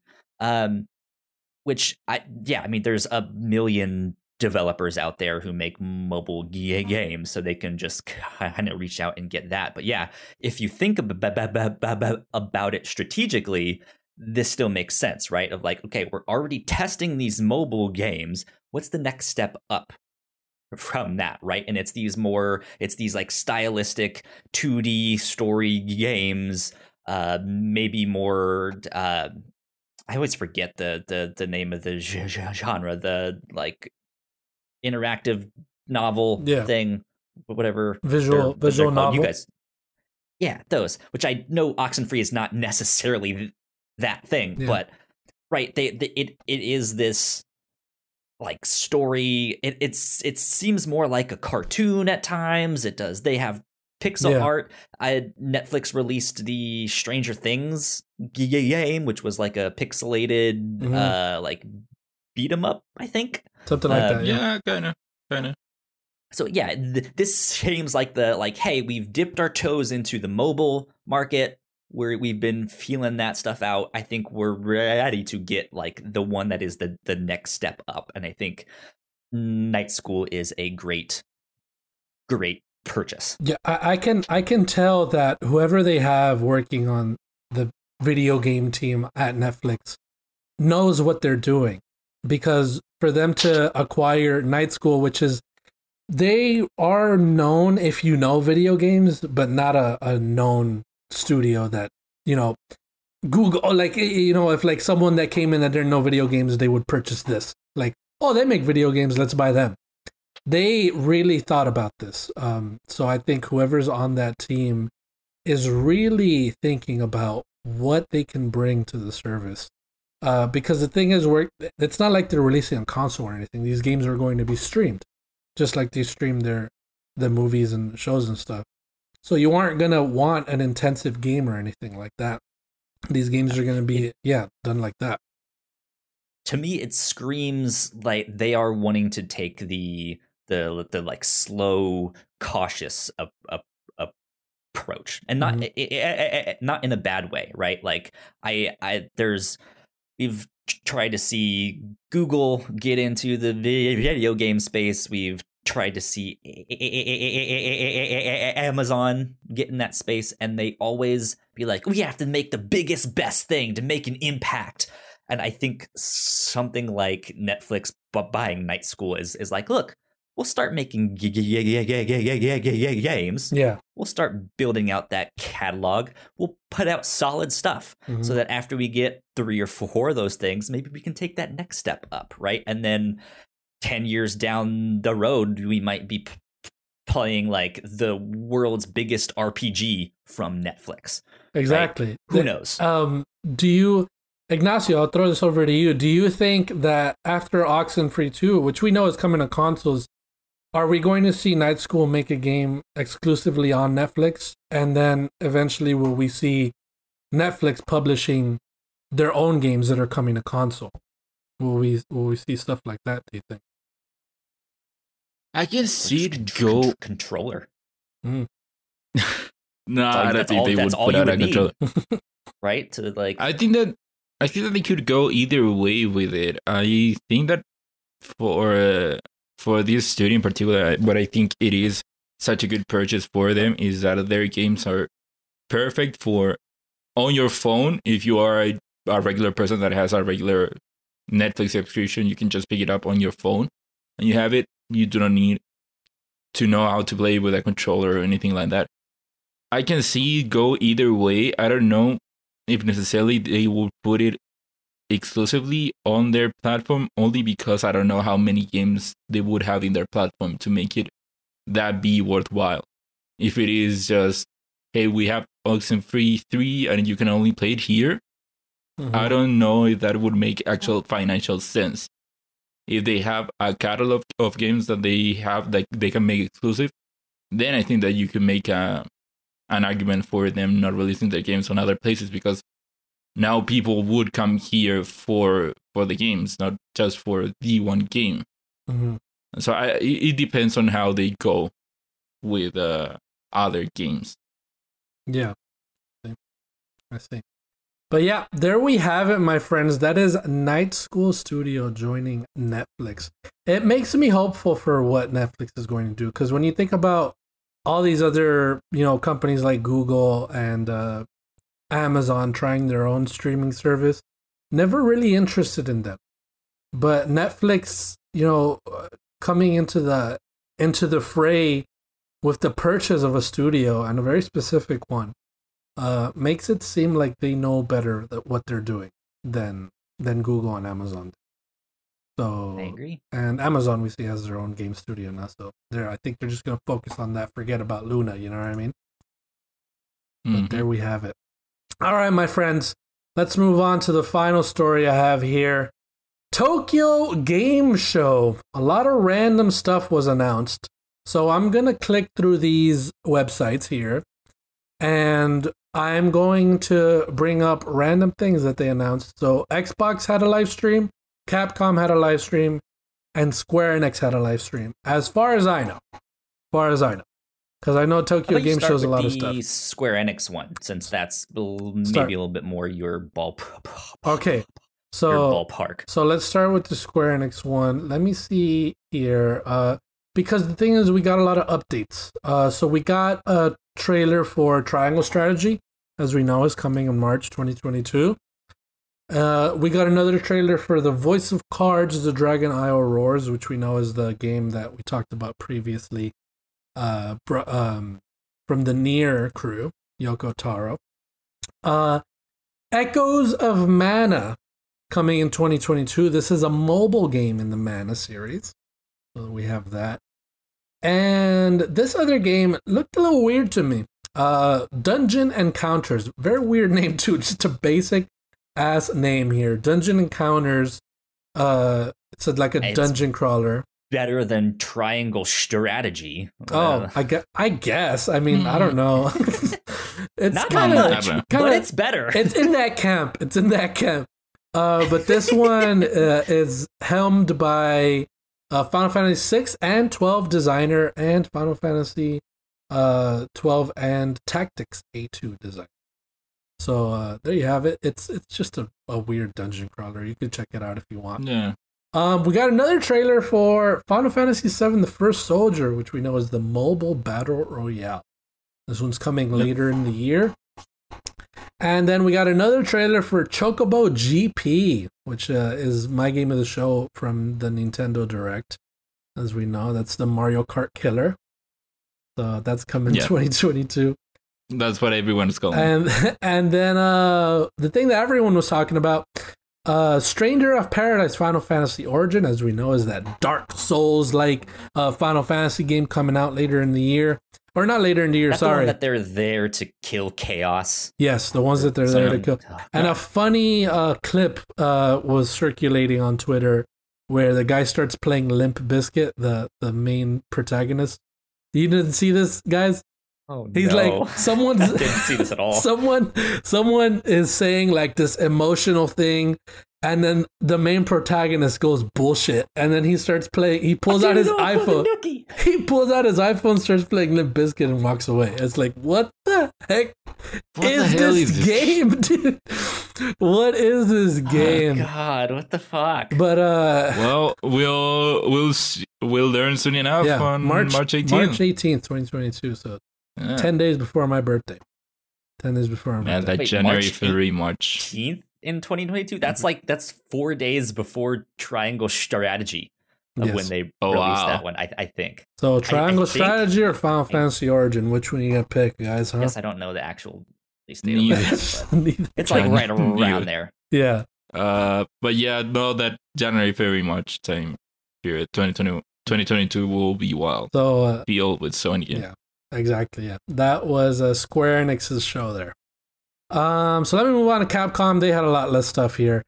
A lot of stuff for Monster Hunter. Monster Hunter Rise, we got some more details on the Sunbreak expansion. It's because it was a Monster Hunter showcase. Oh, was it? Okay. Yeah. I didn't watch TGS. No. Oh, wait, no, yeah. So, okay, so we got Monster Hunter Rise. No, what? There's a one non-Monster Hunter thing here. Okay. That must have been there. One more thing. Monster Hunter Rise is coming to Steam in January. So there you have it. That's pretty cool, actually. January 12th, 2022. 30th anniversary Sonic the Hedgehog collaboration in Monster Hunter Rise. And a Ghost and Goblins collaboration as well. We got some more free DLC for Monster Hunter Stories 2. And Capcom expands Street Fighter V tournament to 8 teams. That's what you're talking about, Ignacio? Yeah. Why did I didn't have to mention that. Sorry. Yeah, that's come on, dude. That didn't shut up, need dude. to be in that presentation. Okay. Moving on. So Xbox had their very own live stream at TGS. And what did we have here? Let's see, because I the biggest news was the top one here that I have here. So let me start from the bottom. They had a lot of stuff here, actually. Look at this. I wouldn't call it a lot. No, wait. Okay, yeah, it is. Yeah, it's a good. Let me see what I could mention here. It's a lot, but it's all small stuff. Yeah. Okay, so look, Eternal like... Return. As you guys know, I did play this game a long time ago. Eternal Return Black Survival. It was like a MOBA anime battle royale kind of game. Do you guys remember me playing this? Yeah. I played this on Steam randomly, and it's coming to the Windows Store. And it has special perks for Game Pass subscribers. So there you have it. What else do I have here? New Game Pass? New games going to Game Pass? Yes, that's what I was going to mention, but I was looking at what other stuff is here. So we got... I guess this is the only thing I'll mention. So the new games coming to Game Pass that day, as they announced them, they came to Game Pass, which is freaking awesome. The Somnium Files and Scarlet Nexus. So I downloaded Scarlet Nexus. This is one of those games that I was like, should I buy this? And I didn't buy it. And look at that. Came to Game Pass. Freaking incredible. And that's some of the biggest announcements at TGS Xbox conference. Anything else that I missed, guys, that you think was worth mentioning? No? Overall, I don't think any of these games really stand out, but it just shows that Xbox is trying to get into the Japanese market. Yeah. These games are very clearly Japanese. Yeah, a lot of these are, 100%. So yeah, this is very clearly them trying. Mm-hmm. Oh, Ayuden Chronicle Rising. I think that's from the developers of Suikoden. Ayuden Chronicle. I don't know. That's very Japanese, but I have a friend that loves Suikoden. So I think Ayuden Chronicles from people that worked on it. But there you have it. Yes, Ayuden Chronicle Rising is a spin-off to the spiritual successor of the acclaimed Suikoden RPG series. You see, guys, I freaking know my shit, man. I know my stuff. You know what I'm talking about? Kyle, like, you gotta listen to me because I know what I'm talking about, man. I know what I'm talking about. Stop doubting Gino. It's going to his head. I know what I'm talking about over here. Head. Know what I'm talking? It was pretty crazy. There you have it. So that's TGS. Is TGS over, guys? Do you guys know this? Is it over? I don't think so, but I could be wrong. There is some other stuff that was mentioned at TGS that I do want to bring up, but that's in the lightning round. Or actually, you know what? I'll mention it here and I'll just erase it there. Another thing that was mentioned at TGS, the producer for Final Fantasy 16, Naoki Yoshida, he has stated, the game wasn't at TGS, but he has stated that they are in sort of the final stages of the game. They are what exactly did he say here? I wrote it up. Let me see. He said, there's only a few quality improvements left to be done on the game. So just little, quality of life things and stuff like that. Some side quests that they got to finish. And they're almost done. So that game is a lot further along than I thought it was. Because we haven't seen it since its announcement. But there you have it. There you have it. There you have it, my friends. That is it for TGS. That is it. So let's move on to new and notable.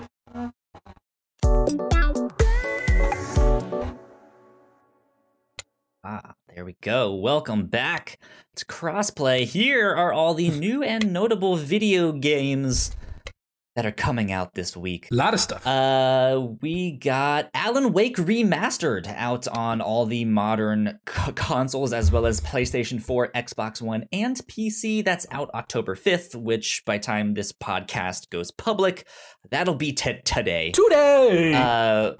We got Jet the Far Shore out on PlayStation 5 and PlayStation 4. That's also out on October 5th. We got Nickelodeon All-Star Brawl on all the modern consoles, including PlayStation 4, Xbox One, Switch, and PC. Heck yeah. Also, speaking of October 5th, wait, before you move on. Speaking of October 5th, we will also learn the new Smash Bros. Oh, the final yeah. DLC character. Yeah. I think it's Sora, guys. Interesting. God, I hope. Who knows? Gino, who will you be playing in Nickelodeon All-Star Brawl? Who's your main? I'm thinking either Reptar or Aang or Cat Dog. We'll have to see. Good choices. Yeah.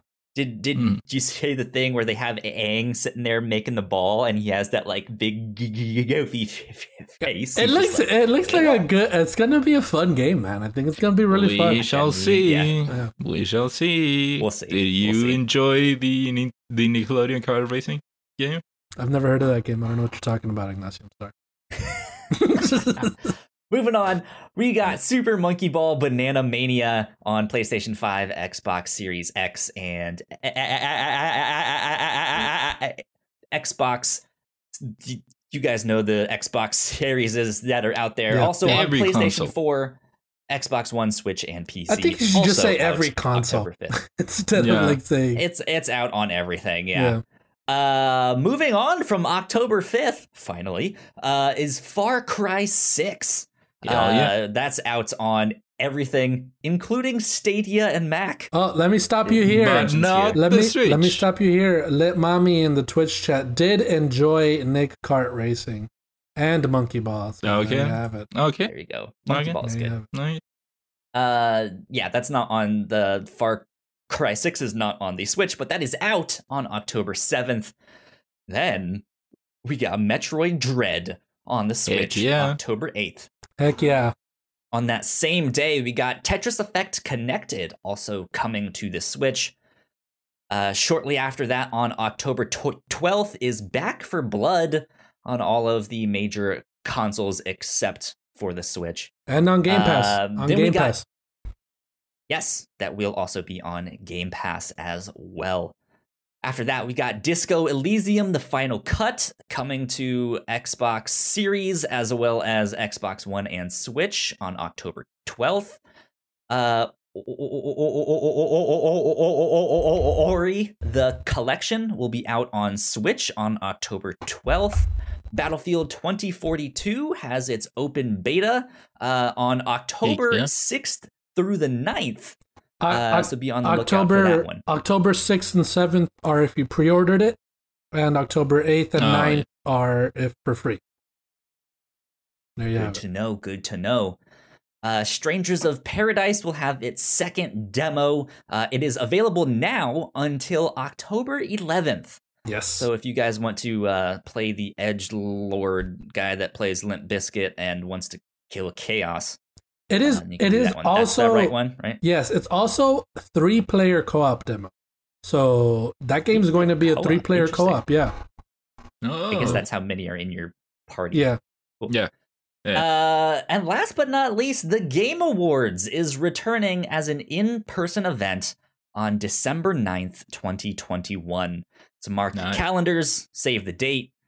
Most of us aren't going to be going to that because we're not cool and invited and stuff like that. We should send one of you. I am. I'm going. There you You're go. lying. You're lying. That'll be on December 9th. You should I'm go. be watching that from the comfort of my bed. Be our own field. Yep. Our own field correspondent. One day. Get us an interview with Chili. Yeah. But that is it for all of the new and notable stuff this week, as well as some new dates that you need to know about. So that about wraps us up. The new and notable is now old and noted. With that, though, let's get on to the lightning round. Okay. First up, we have Techland has revealed that actress Rosario Dawson will be portraying a character named Loan in Dying Light 2. Whoa! You know who's going to be the protagonist? Chris Pratt, baby. No idea. Heck yeah, dude. I'm just kidding, Wait, so guys. Mario is in Dying Light 2? What? Yeah. I believe it's Sonic that's in Mario in Dying Light 2. What? Weird. Roger Craig Smith. Okay. Is it not Roger Craig Smith, the protagonist? I don't know, dude. I was just joking. Then why are you bringing up Chris Pratt? Because he's Mario. So It's what? timely, Ignacio. It's timely. Rosario Dawson, No, as it we know, isn't. though, from is she Ahsoka? Yep, she plays Yeah, Ahsoka. Ahsoka She's in in- Cage. She's you guys know her. Yeah. We all like her. Yeah. We all love her. Yeah. Yeah, that's awesome. Yeah, she is Ahsoka. I thought she in was the girl. Mandalorian. I mistook her with the girl from Westworld. What's her name? Do we know her? Because I have a story about that girl from Westworld. I've seen her. I saw her at I Target. have no idea who she is. I saw her at Target once, and she was not having it. Oh, Sandy man. Newton. Whoa. Sandy Newton. That's it. Saw her at Sandy Saw her at Newman, Target Randy here in my Newman. neighborhood, and she was just getting some chocolates. She got a Dove chocolate and just walked straight to the register. She was not having it, dude. There you have it. Must have been a day. What's up next? Randy Newman. You misheard. What? You misheard. Randy? I was looking up who was the voice of the main character of Dying Light. Dying Light 1, it is Roger Craig Smith. Oh, okay. I think they might have changed it for Dying Light 2. Mm. Yeah. All right, what's next? Oh, it is different protagonists. Could have it was the same protagonist. Huh. No, you die at the end. Okay. Next up, Kratos actor Christopher Judge says that God of War Ragnarok was delayed due to him having surgery in 2020. 2019. So I got a few things to say about this. Did you guys see his tweet?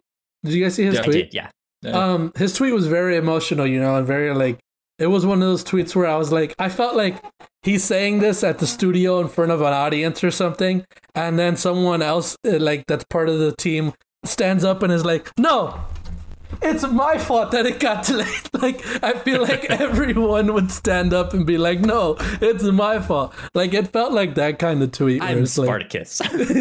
Yeah, it felt like that kind. But I feel at the same time, guys, if he had this surgery in 2019 and it got delayed back then, how did they still say 2021 when they announced it? You know what I mean?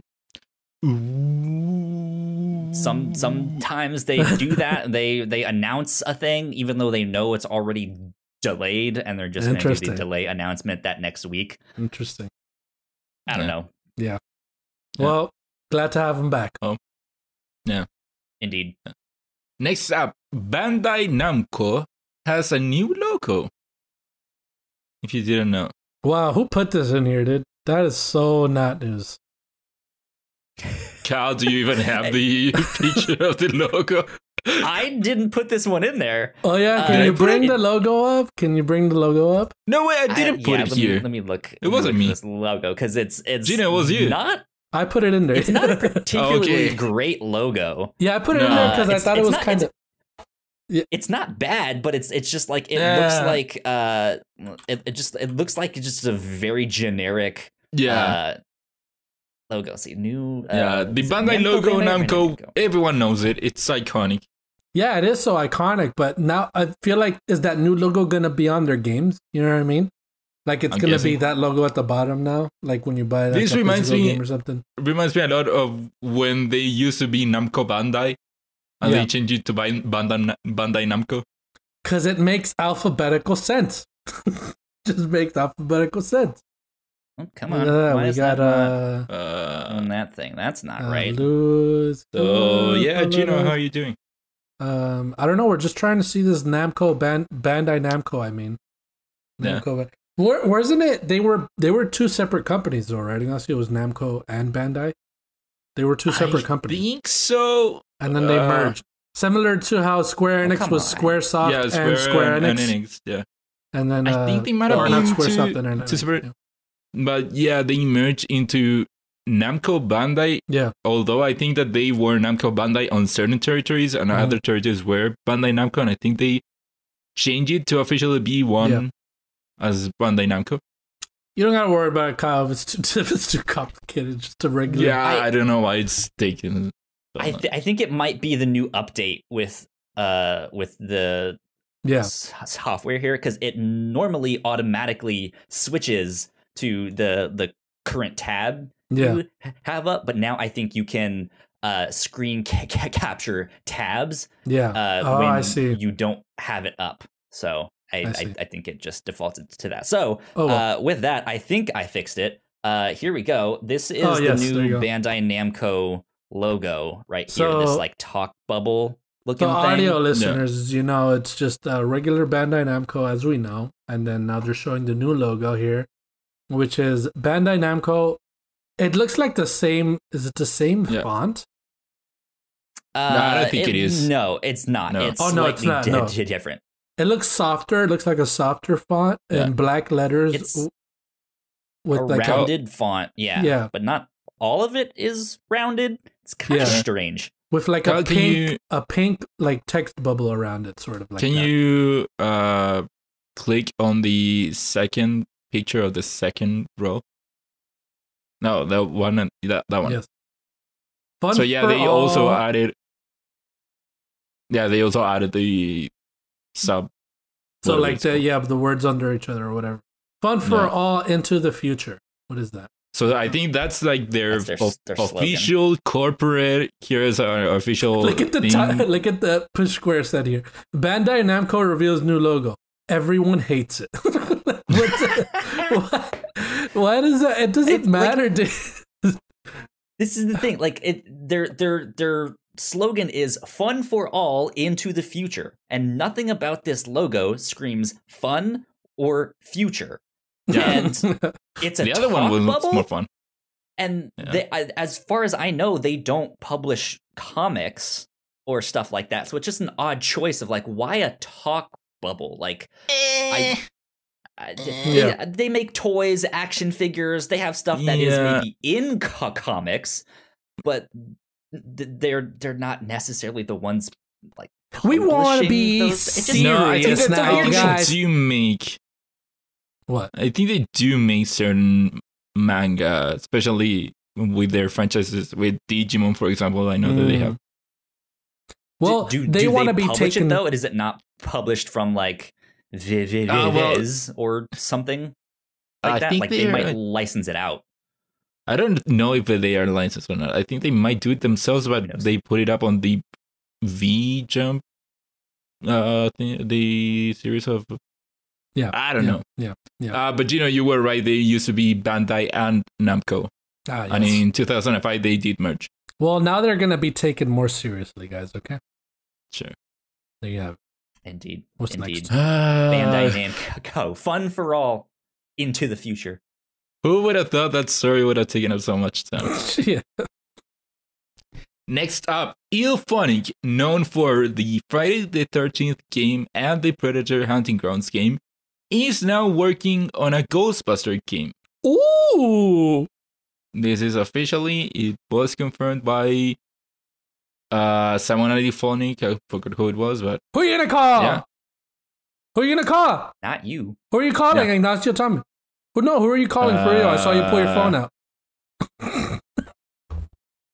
I saw you pull your phone out. Who are you calling? Ghostbusters? Yeah.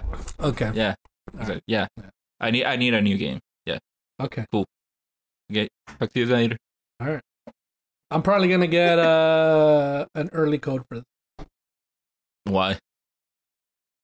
I don't know. Moving on. Like, yep, I want one. Moving on, PlayStation has introduced free game trials. So, yeah. What's the story? What's the story, Ignacio? I don't get it. Yeah. So apparently they started this thing where now for Death Stranding and for Sackboy, you can actually download the games and you can play them for a certain amount of time for free. They are labeled as free trials. They're a free trial, just like anywhere else. The only difference here is that I think it starts counting the time from when you started downloading the game as opposed to when you started the game. Which absolutely doesn't. It doesn't make sense, so I don't believe you. That doesn't make sense. So I don't believe you. I mean, with the way that PlayStation has been handling the PlayStation 5 and all of that stuff recently, kind of makes sense that that's what they would do. God, that's so dumb. But who would think that? Who would think all right, guys, let's give them free trials, but let's make it start when they start. Okay, here I have it. Here I have the fine print. What does it say? I have the fine print here. So it says 5-hour trial available until, and this is for Sackboy, until October 28th, 2021. Trial period starts from the time you click download trial via console or add to library via web. Who thought of that, dude? That's just mean. It's just mean. It's like, what if my thing takes terrible internet? Yeah, what if my thing takes 2 hours to download? And I only have 3 hours. That's exactly what they're saying. If you're no. if you get a second job and buy better internet. Yeah. They're like, well, I mean, what? Yeah, I mean, you know what I mean? What do you want us to do about it? Huh? Okay? What do you want us to do about that PlayStation? There you have it. So yeah, you have 6 hours for Death Stranding and 5 for Sackboy. Nice. I'm gonna download that now. Actually, because I want to play Death Stranding. When are you gonna play it? Just for 5 hours. Soon. Just for Better 5 hours. Yeah. Next up, a new Twisted Metal game is reportedly in development at PlayStation by Lucid Games, the creators of Destruction All Stars. Yeah, there you have it. Destruction All Stars, I guess, was their test run for a Twisted Metal game. Apparently, yeah. Cool. Nice. Next up, we have Twitch has announced a new feature, Phone Verified Chat, which will require some or all users to verify a phone before chatting.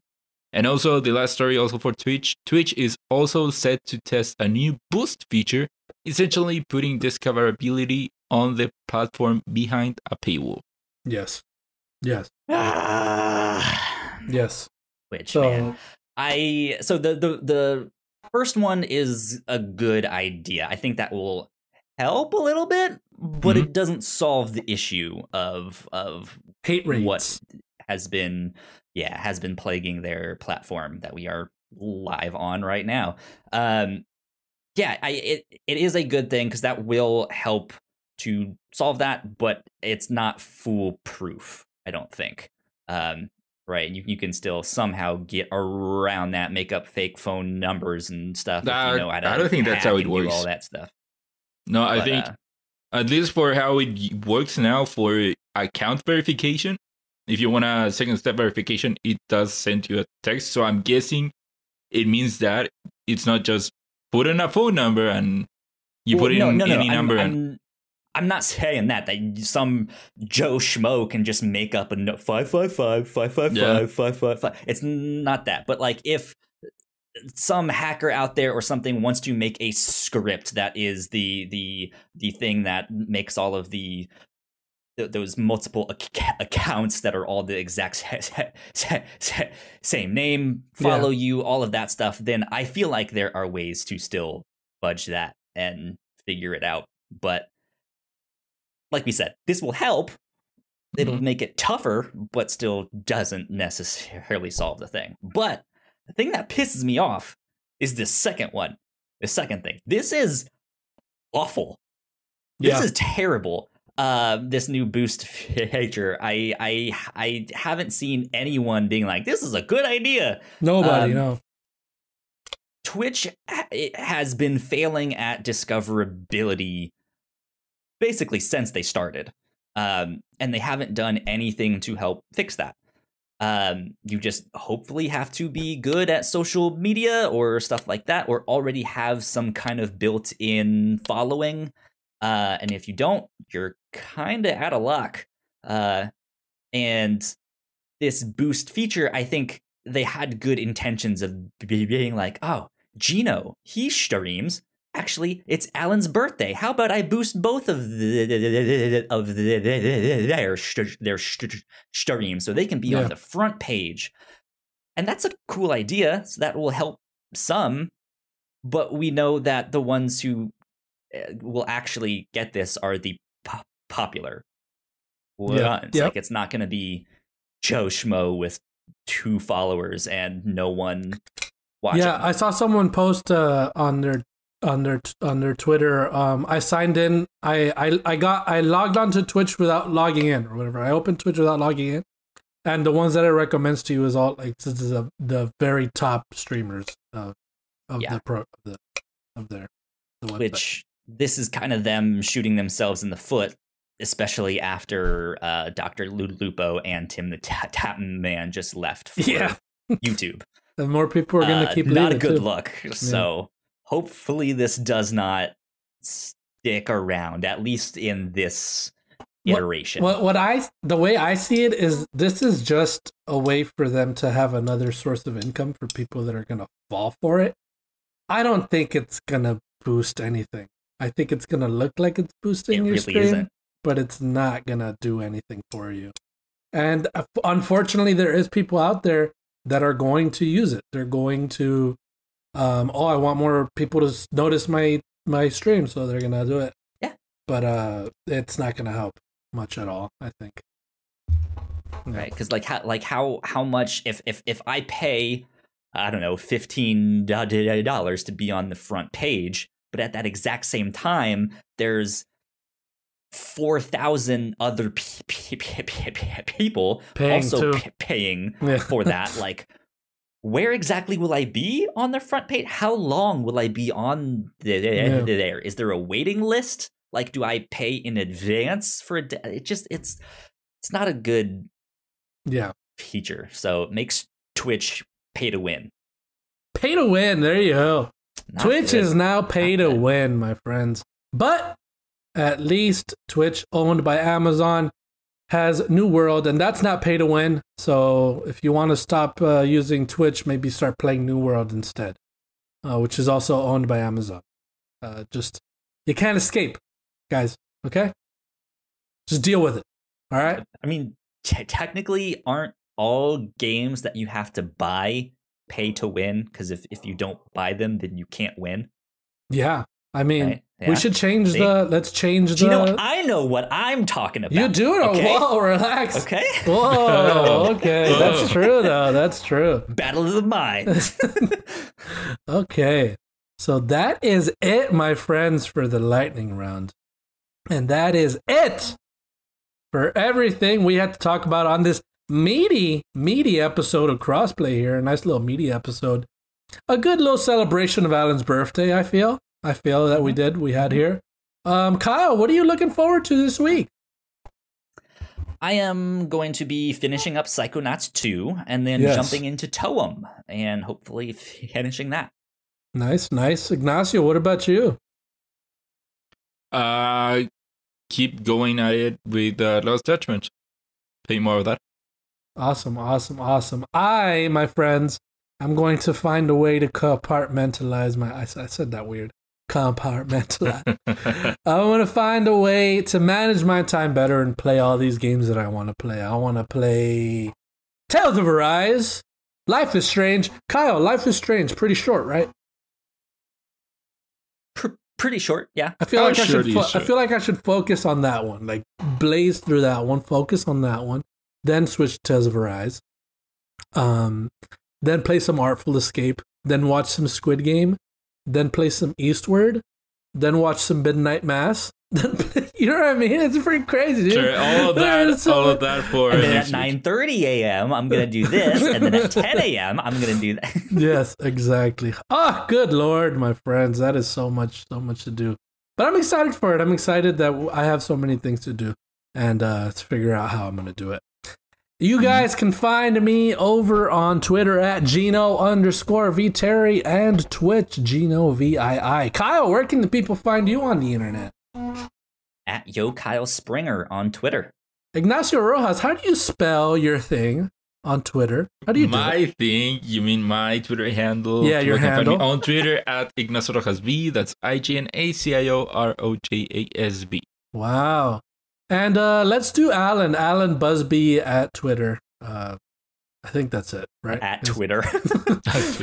At Alan Busby on Twitter. I think that's it, right? Alan Busby. There you have it. Nice little shout out. And happy birthday to Alan once again. He turned 40 tonight. Indeed. He's having he's probably not doing anything, and he just didn't want to be on the episode, to be honest with you guys. Yep. So anyway. If you guys, and this is also the second episode that Alan misses, so or third, I believe. So if you guys think Alan's gonna come back and you're hoping for it, you could check us out at the Whatnots on your podcast service of choice, on YouTube, on Facebook, and I think Alan is creating a new app to put us on there as well, called the Whatnots. So you can find all our stuff on there. Not, but okay. You what are you talking about? Find all our different shows on there, my friend. But today, whenever you're listening to this has been Crossplay, and you have been played. Bye. See you guys.